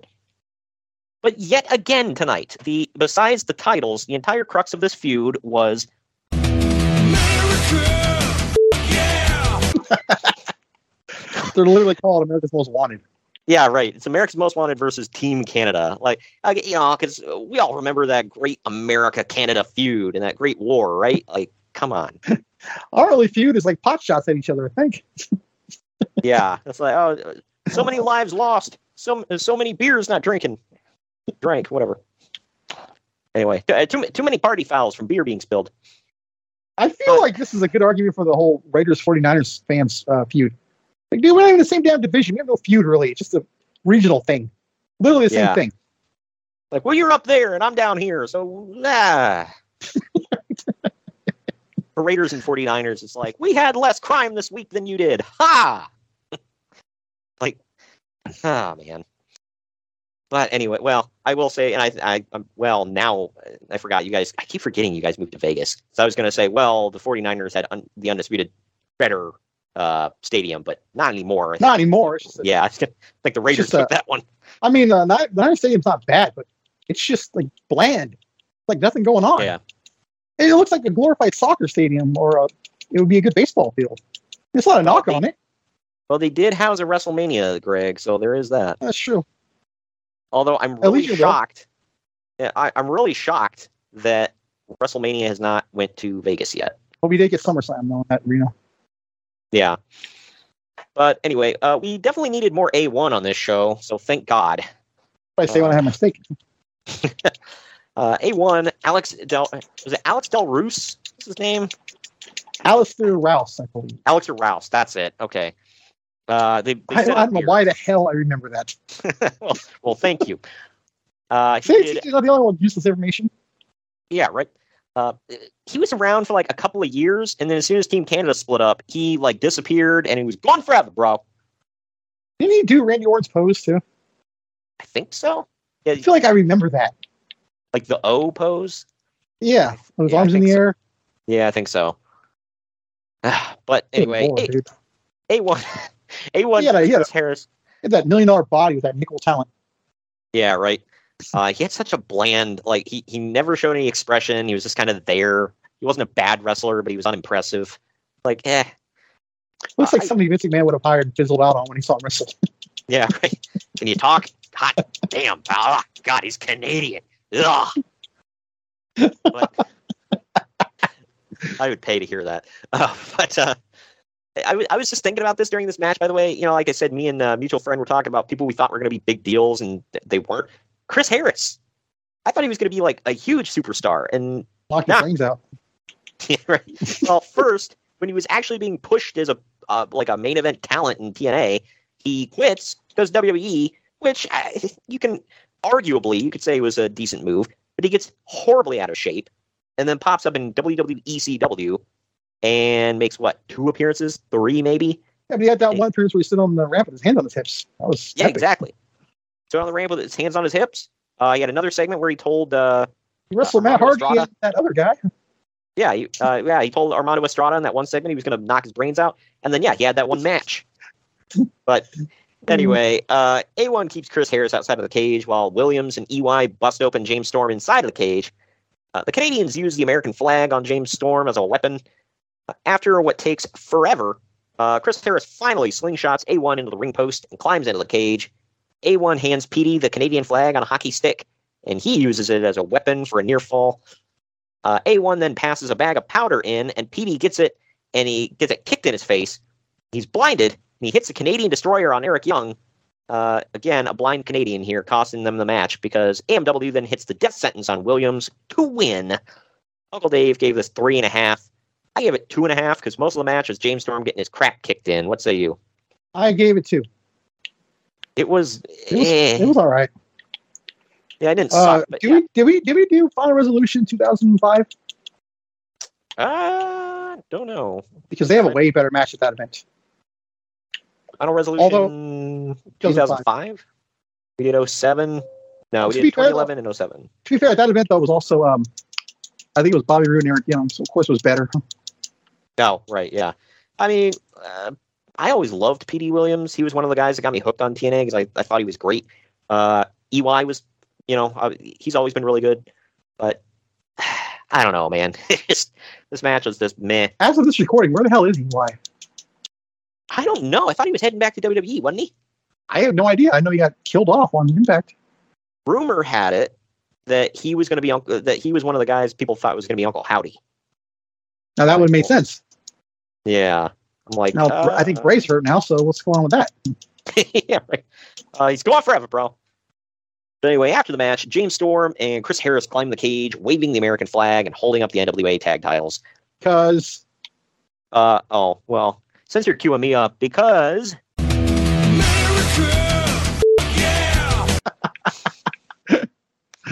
that's the theme of today's episode, ladies and gents. By the way, the other thing that if you could tell it would have been Eric Young, because he would have been like, he would have done that thing where he's like pointing from his eyes to your eyes, his eyes, your eyes. Yeah, right. This is also pre Don't Fire Eric, which what's that word? Kind of launched him into guilty pleasure. Like, about him. Guilty pleasure. Like I really enjoyed. It was. I will say I think it dragged on a bit too long. It got kind of stupid there towards the end, but yeah, I enjoyed it at first. The whole thing with him having pyro and it scaring the piss out of him was making me laugh. That's another one. Like I got a kick out of it for like the first year he did it, and then it just kept going. And I'm like, mother of God! I love that it made it into the video game. Oh yeah, that was funny. Oh, you had to, of course. Hey, speaking of that, by the way, off topic a little bit. Jim Cornette revealed on his podcast a couple weeks ago, or last week, or whenever, that he was scanned for the Impact video game. Of course, he was not in that game, but then he revealed, because it was the second one that was coming out, but it never came out. So the second one was coming. Weird. Yeah, and then I don't think that one did very good. So I don't know. I didn't like the play. I tried to like it. I loved that it had Ultimate X in it. That was awesome. Yeah, that was my favorite part of the whole thing. That was the first match I ever played on it. Was Ultimate X. I'm like, hell yeah. But up next, it is Christopher Daniels defending the NWA X Division title against Elix Skipper in about 15 and a half minutes. Near the end, Elix dives off the top of the cage and takes out both Daniels and referee Slick Johnson, real name. He gets a near fall. They wrestle around for a bit, and then Daniels hits Angel's Wings to retain the title. Uncle Dave gave it 3.25 stars. I gave it an even 3. What say you? I gave it 3. I would have bumped it up to 4 in the Tokyo Dome. Oh, well, of course. These two were great, though. Elix never really shined as like a top guy or whatever, but dude, I feel like if he was still wrestling today, he might be doing something in AEW. Oh yeah, for sure. He was really good, and he was a risk taker for sure. He yeah, it was one of the most famous clips in wrestling history that you've seen a million times. Yeah, if anybody doesn't know, there was a match. It was Triple X versus AMW. Chris Harris is sitting on top of the cage, which, by the way, kudos to Chris for taking that damn bump. But Chris Harris is sitting on top of the cage at 6 sides of steel. Effing Elix Skipper walks the damn side of the cage and hits a Hurricane Rana to Chris Harris off the freaking cage wall. It's like, mother of God. Be real. If you're listening to this episode of the podcast, you've seen that moment before. Right. And if they would have pitched that to me, I would have been like, no. Like, I add a couple more zeros to the end of that check and I'll consider it. But, man, this is TNA in its early days, so I'm going to assume Chris Harris wasn't, like, well the second ever pay-per-view, I believe.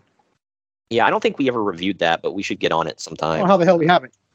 Should put it on the docket in December. Yeah, we'll have to hop on that. It ends in a 0, by the way, so you sort of get you hard. It ends in yeah. I think is it 2004 or 3? 2004 was their first pay-per-view ever. Yeah, okay, so 2004. Okay, never mind. I retract that. Yeah. It's an odd number. But we go backstage now where Dusty Rhodes claims that this is the most exciting pay-per-view in the history of the wrestling business. Well, I get that you got to sell your pay-per-view, but settle the hell down. To which I say, right. Yeah, like, what are you smoking, dude? But anyway, Dusty pulls another name out and says that it wasn't even legal in California yet, so there's no way in hell he got in Texas. But Dusty pulls another name out and says that person will be the third man in Lethal Lockdown, giving his team the one-man advantage. Third man. And that man is the Outlaw. People that don't know, that's Billy Gunn, a.k.a. Kip James, Kip Sop, whatever the F you want to call him. Mr. Ass. Oh, there. Cute Kip. There, I think I hit them all. I will say, getting into this, it is Lethal Lockdown. This is very different from any other Lethal Lockdown we'll see. First of all, there's no roof on it, so it's kind of like the last one we reviewed. But yeah, this was the first one ever, wasn't it? Yeah. Okay. So Lethal Lockdown is treated like War Games, but there's only 3 men per team. There's only one cage, and most Lethal Lockdowns from here on out had a roof on it. This did not. And 4-on-4. Right. So this was a bit different. But it is Team Jarrett taking on Team Nash. Team Nash without Nash. It is a Lethal Lockdown. It goes about 15 and a half minutes. So, as we mentioned earlier, Sean Waltman and Jeff Jarrett enter first. Like War Games, they're wearing street clothes. Waltman jumps Jarrett on the ramp, and they brawl through the crowd. After 3 minutes, they get into the cage. Because, you don't have a damn cage. It's already there for, that's what I'm looking for. Non-traditional wrestling purposes. Nope, you got to go in the crowd first, and then the cage. Well, yeah. I don't know what you don't get about that, Greg. But anyway, after about 3 minutes, they finally get into the cage. The Outlaw comes out next for Team Jarrett. DDP comes out after that for Team Nash with a Singapore cane, taking everyone out. So this was a thing. In this match, you had to bring out the weapons, kind of like the one we reviewed a couple weeks ago. In the Jeff future, Jarrett, Billy Gunn, X-Pac, Nash, DDP. Yeah, the new face of professional wrestling. Sorry.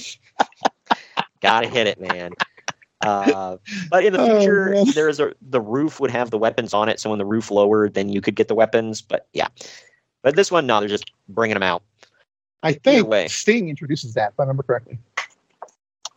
The roof? Yeah. Oh, okay. I thought it made it cooler and added an extra dimension to it all. But But either way, finally, Monty Brown enters to fill out Team Jarrett. Monty Brown, by the way, is the only person you could say new face of anything. And he the was alpha also male. right. He was also in the New Blood or not New Blood. What the hell? New Breed. Excuse me. In WWECW. Was he in Sports Entertainment Extreme? I don't think so. I could be wrong. I'm not sure. But when the timer hits 0 and Kevin Nash's replacement is set to enter, the 3 Alive Crew theme hits and BG James runs out to the surprise of no one. Because you got Billy Gunn on one side, so you got Road Dogg on the other side, man. But Jarrett meets him outside of the cage. Again, they brawl, and a cameraman gets knocked down. Once BG is inside the cage, BG and Outlaw hesitate to hit each other and decide not to fight. Bonnie hits a pounce on Waltman and then on BG, but DDP breaks up the pin. DDP hits a diamond cutter on Jeff Jarrett, but Outlaw breaks up that pin. Later on, Monty Brown hits a double pounce on DDP and BG James at the same time. That was pretty cool. In the end, Sean Waltman gets on Brown's shoulders, gets a victory roll, and pins Monty Brown to get the victory for Team Nash. Uncle Dave gave this a star. I gave it 3.5. I dug it. What say you? I gave it 3. I really liked it. Freaking Also, star. Something I didn't mention, by the way, because I was watching this back because I have it on DVD. And they do weird editing with the Outlaw's name. Like they kind of like, they don't blur out the announcer saying it, but they kind of like dub their voice over, but not with a real name. Like when they call him the Outlaw, they call him Au revoir. What the hell? It's like Au revoir. Like that. That's his Au revoir or something. Wow. Yeah, it's weird. I watched it on their YouTube channel. You can see this entire event on the TNA or the Impact Wrestling YouTube channel. And it's not edited on there. So it's weird that it would be changed on their DVD. I don't know. Yeah. But they want to get McDivited. Right. That was a thing for nobody that knows. They had to change his name after a while because WWE came a call in and said, you can't call him the Outlaw. So, yeah. Oh, yeah. I mean, how do they think they would get away with that? Well, it's like the Outlaw. It's like, it's not the New Age Outlaw or something like that. Like, it's right there, dude. Come on. I know, but a lot of people use that nickname. So it's like, I don't know. Yeah, I feel like they could. With another name, not just the Outlaw. I feel like they could have fought They're calling Jeff Jarrett that in AEW right now, the last Outlaw. I feel like they could have fought it, but they didn't want to. So they were like, all right. Would you want to fight McDivitt? I just feel like it's the same thing with WCW. I feel like WCW just didn't give a damn, and so they're like, fine, we'll settle out of court, whatever. It's like, but if I don't know, some of the stuff I feel like if they fought, if they really wanted to, they could be like, nah, go F yourself, and they could have something like that. And probably lost. Something like the Outlaw. I don't know. I feel like there are sports teams with the name the Outlaws and stuff like that. I don't know. Well, it goes back to like, remember the Avalanche? They had to call him the Shark because it was too close to Earthquake. That one I still don't get. Like the Butcher, like it's a completely different like vocation. It's like a butcher and a barber are not the same things. I don't know. Because they study copyright laws. That one is effing stupid. I just feel like WCW was like so hesitant. They're like, okay, but we don't want any trouble. Again, dude, super lawyer. Something tells me Turner had some good lawyers, but I don't know. I just feel like they were lazy. Like even Bischoff said, he's like, as good as McDivitt. Well, Bischoff said they didn't fight anything. Like they just and not just with WWE. Because they never fought anything with anybody. Well, it's not like I said. Go to a fight if you think you're going to lose. Dude. Well, he said it wasn't even with WCW. It was just with any Turner property. If you sued for X amount of dollars, or if they thought it was going to be if you were actually going to fight them, then they're like, whatever. It's just cheaper to settle. So and he said everybody knew it, so they all took advantage of WCW, which makes sense looking back. The one I will give them is the Boss. He's literally wearing the Boss Man outfit, but it's black. And they change it to the Guardian Angel because that's different. That one, I thought they sued him for that one too, but nope. It just Bischoff said they changed it because nobody gave a damn. Like, because care about Big Bubba Rogers again. Everyone just went ape and babies hit the roof. Oh my God, Big Bubba's back! Thank God. WCW is saved. Move out, Hogan. The difference here is he lost 100 pounds from last time he had been Big Bubba. Yeah, right. He had to buy a new suit. But anyway, after the match, a brawl breaks out as Monty Brown jumps Sean Waltman from behind. You can see that Brown's been busted open as everyone starts fighting, and Team Jarrett takes off. BG and the Outlaw come face to face through the cage as the Outlaw tells BG that they're still tight. He doesn't want to, and he doesn't have any interest in fighting him. They eventually would fight, but I don't know. They didn't really feud for that long, if I recall. Like it was kind of like they were frenemies. No, for more a or less while. they used this thing to break up 3 Live Crew. Was what they did, if I remember correctly. Yeah. Well, I know there was an event we covered. I don't remember which now. Again, now in the archives, where Kip kind of like joined the 3 Live Crew for a minute, and then they kind of split off. I want to say that might have been Slammiversary. Yeah. When Raven won the title. Did we do that one? Thinking, maybe? I think so. I don't remember. Or, no, it was Unbreakable. Oh, yeah. There we go. Unbreakable 2005. It's now in the archives. That might have been it, yeah. Because I don't think we did Slammiversary with Raven winning the title. Now. But anyway, that does it, ladies and gents, for that part of the show. We have I was like, what the hell? Did you stop watching? Yeah, I forgot. We got one more match to go. And it's not because the match is forgettable. This is the best match of the night. Yeah, right. And we're not being sarcastic. I swear to God, we're not. It's we have a tendency to be sarcastic a-holes, but this is not one of those times. But we will take our second to last break. On the other end of this, it's main event time. Right after this. Follow the Main Event Marks at facebook.com/Main Event Marks Pod, on Twitter at Main Event _Marks, and on Instagram at Main Event _Marks and at Main Event Collector. What's up, everybody? I am the hardest part of the ring, the host of the Apron Bump podcast. Ugh, another wrestling podcast. How many times can I listen to fans tell me who needs a push, who doesn't need a push, who brings Vince's coffee these days? Enough! The Apron Bump is about the journey. It's about nostalgia. It's about discovering new forms of wrestling to really tickle your pickle as a wrestling fan. The podcast brings you reviews of wrestling events all over the world, whether it's WWF, WWE, WCW, ECW. We even cover the golden eras of Ring of Honor, Progress, TNA, and more promotions in the future as well. New episodes every Wednesday. Bump Day, yeah? Go to apronbump.com or go to your favorite podcast platform or YouTube and subscribe today for the most diverse, fan-friendly wrestling podcast in the world. I'm Hard. This episode is supported by FX's Clipped, the scandalous story of the 2014 Clippers owner's racist remarks captured on tape and heard around the world. The series charts the tape's impact on a dysfunctional basketball organization striving to win against their reputation as the most cursed team in the league. Starring Lawrence Fishburne, Jackie Weaver, Cleopatra Coleman, and Ed O'Neill. FX's Clipped, streaming June 4th, only on Hulu. This episode is brought to you by Shopify. Whether you're selling a little or a lot, Shopify helps you do your thing, however you cha-ching. From the launch your online shop stage, all the way to the we just hit 1 million orders stage. No matter what stage you're in, Shopify's there to help you grow. Sign up for a $1 per month trial period at shopify.com/special offer, all lowercase. That's shopify.com/special offer. The Main Event Marks are available wherever you get podcasts and on YouTube. Find all of our links on our link tree at linktr.ee/Main Event Marks. And we're back. Main event time here. It is AJ Styles versus Abyss in a 6 Sides of Steel match where the winner gets an NWA title shot at Hard Just Us. Now, this goes almost 20 minutes. That sounds kinky. Hard Just Us. Oh yeah, that's the name of the porn parody. You ever hear that joke? It's like, you know that.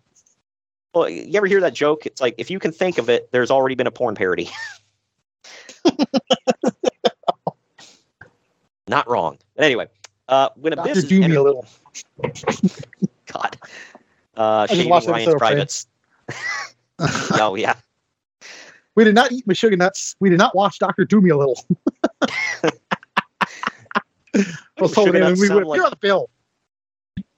Why does the name Meshuggah nuts sound like a Jewish snack?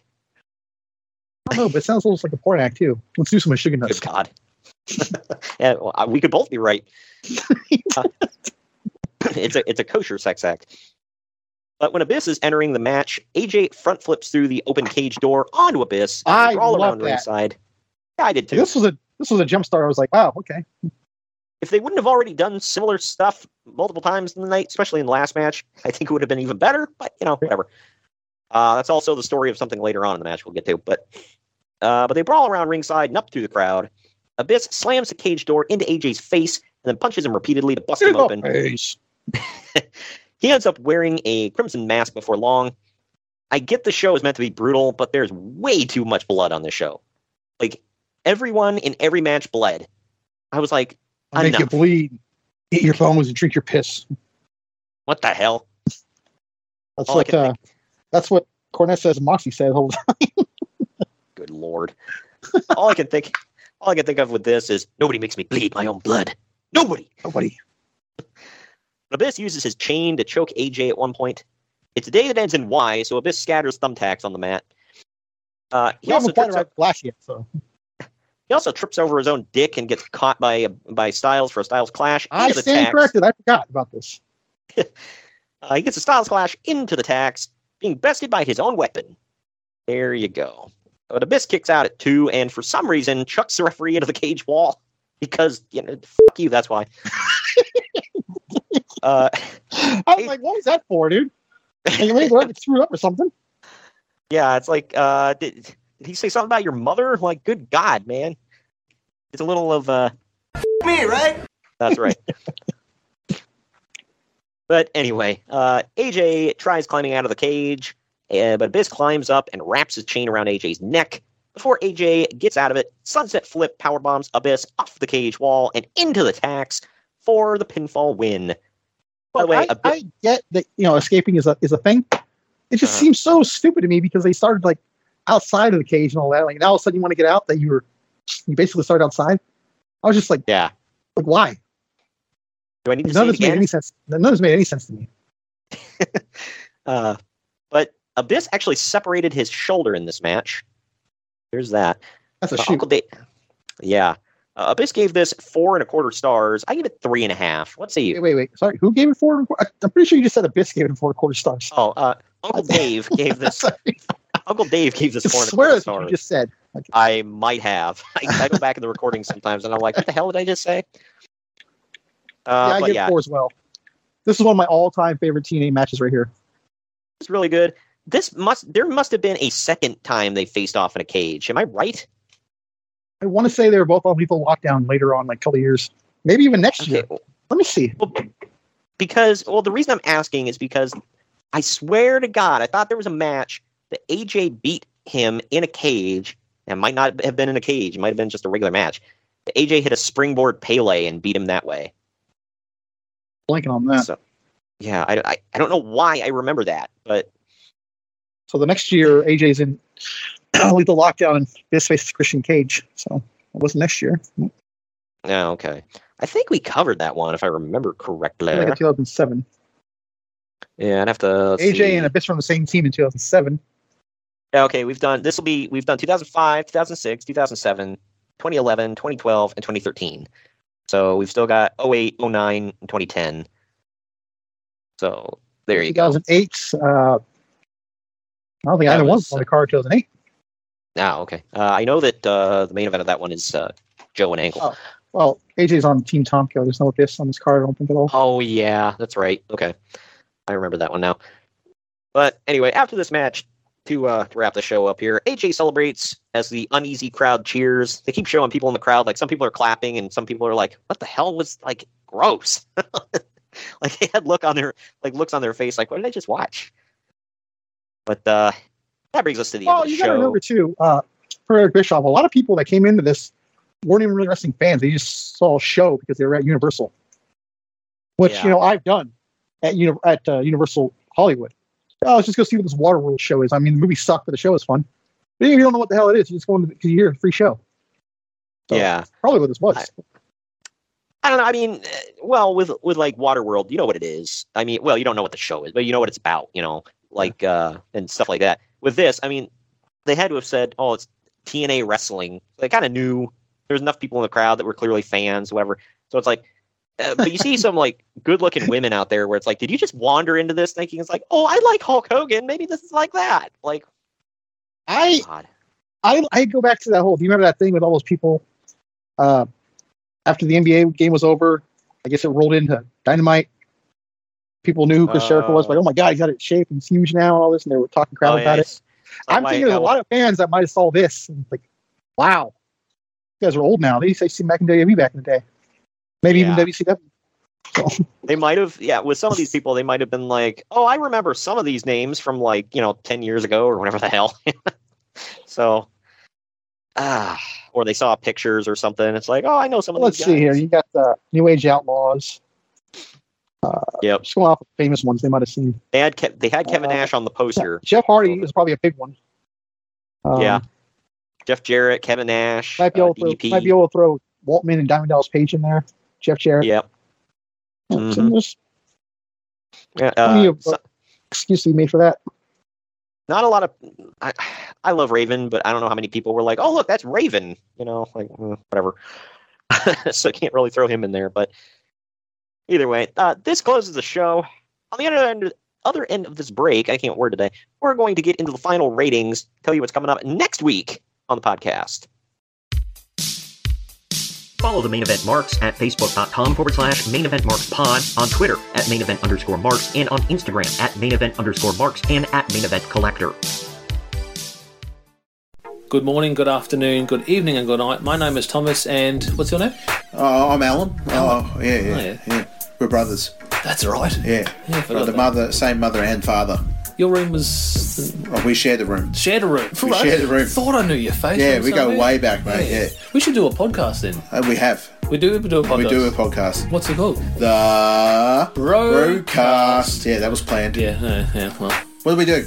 Well, we cover all different things in the world of pop culture. We're talking about comic books, we're talking about professional wrestling, and we're talking about movies. Go back and watch classic retro wrestling events, the likes of WWE, WCW, and if you do like that, you can check us out on Apple iTunes, also on Podbean, Anchor, and on Podknife. Also check us out on Twitter at The Brocast. That's BROKAST. I nearly stuffed up the ending. No, it's all right. Good on you. Yeah. Instagram also at The Brocast Podcast. Remember, we don't spell it with a C. We spell it with a K. Sorry, mate. Take it easy.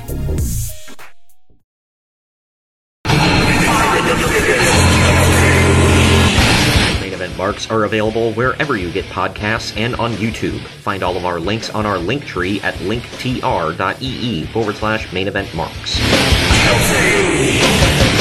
And we're back. We're back. Final ratings time here. Internet Movie Database gives this 8 out of 10. CageMatch.net gave it a 7.17 out of 10. I gave it a 7 out of 10 for C+. What say you? Solid B-. D-? Damn. B. Oh, B-. I was about to say, it's like, I thought you liked it better than I did. But yeah, so we're not too far off there with our thoughts on the show. I thought it was fine. Wasn't anything room for offensive. Improvement, yeah. Yeah, for sure. I can tell you for a fact the next year is even better. Yeah, now in the archives, go check it out. Shameless plug. And I mean, they had me hooked, with all the old guys and multiple matches consisting of.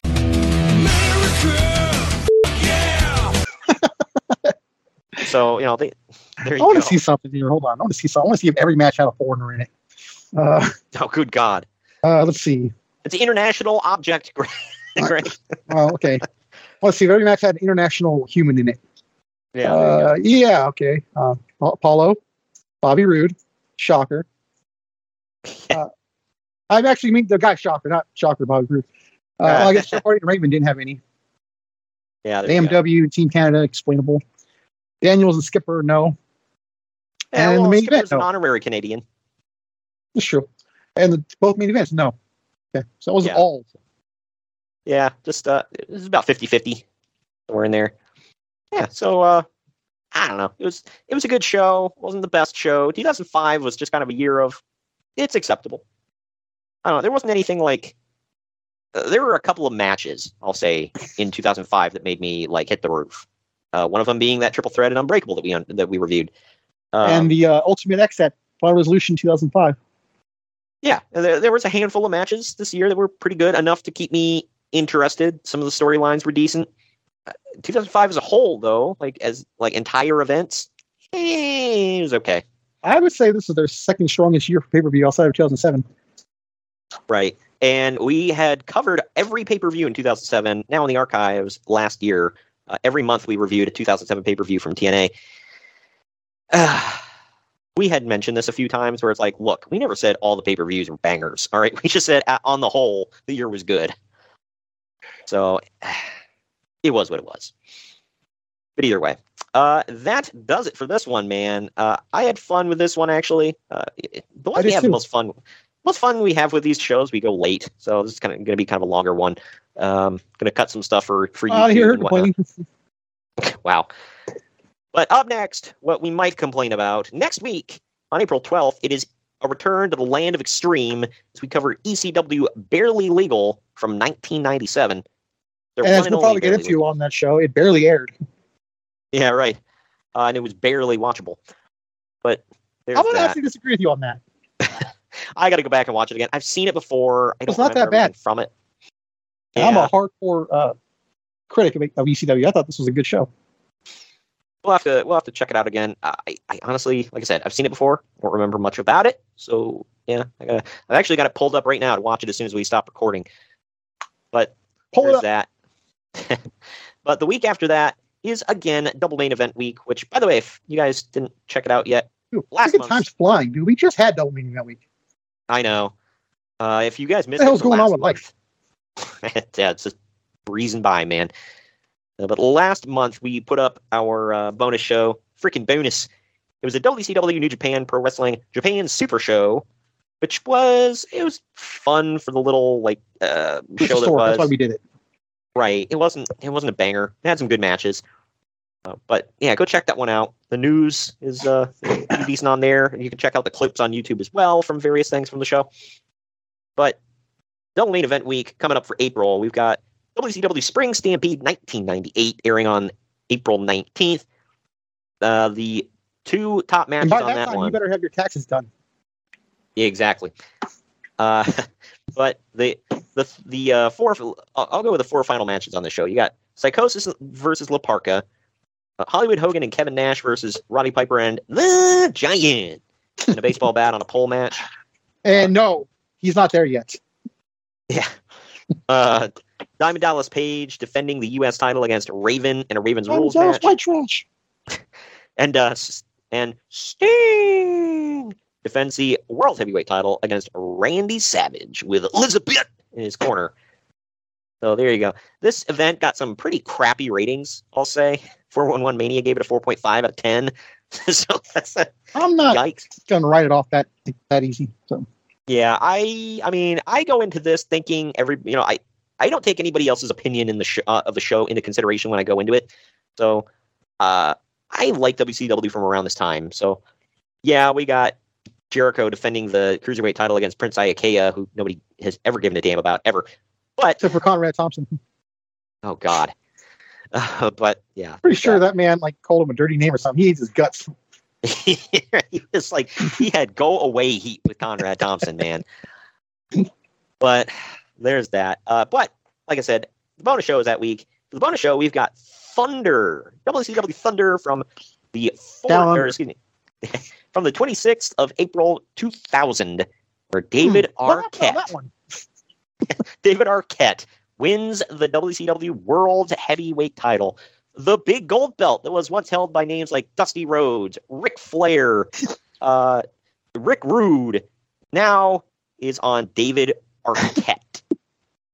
I think revisionist history, people think that he won this title on Nitro on pay-per-view. Nope, he won it on the secondary show, folks. Yep, that's where this company was. Don't quote me to this, but it might have been in the can as well. Which I find even more fun. They couldn't even be live for shock value. Correct me if I'm wrong. Doesn't Bischoff defend this crap? I've never heard him defend it, nor have I ever heard him not defend it. So I can't remember if he defended this. I know he defended the Jay Lethal thing, or not Jay Lethal, God, Jay Leno thing. Completely different people. He defended the Jay Leno match. This I can't remember. I know Russo defends it because he said it was just to promote the movie. Yeah, like, dude, you can have him in a match, whatever, without putting the world title on him. We'll get more into it on the show, but I remember now Bischoff did kind of defend it because his logic was, he pinned the champion, he pinned me, which is true.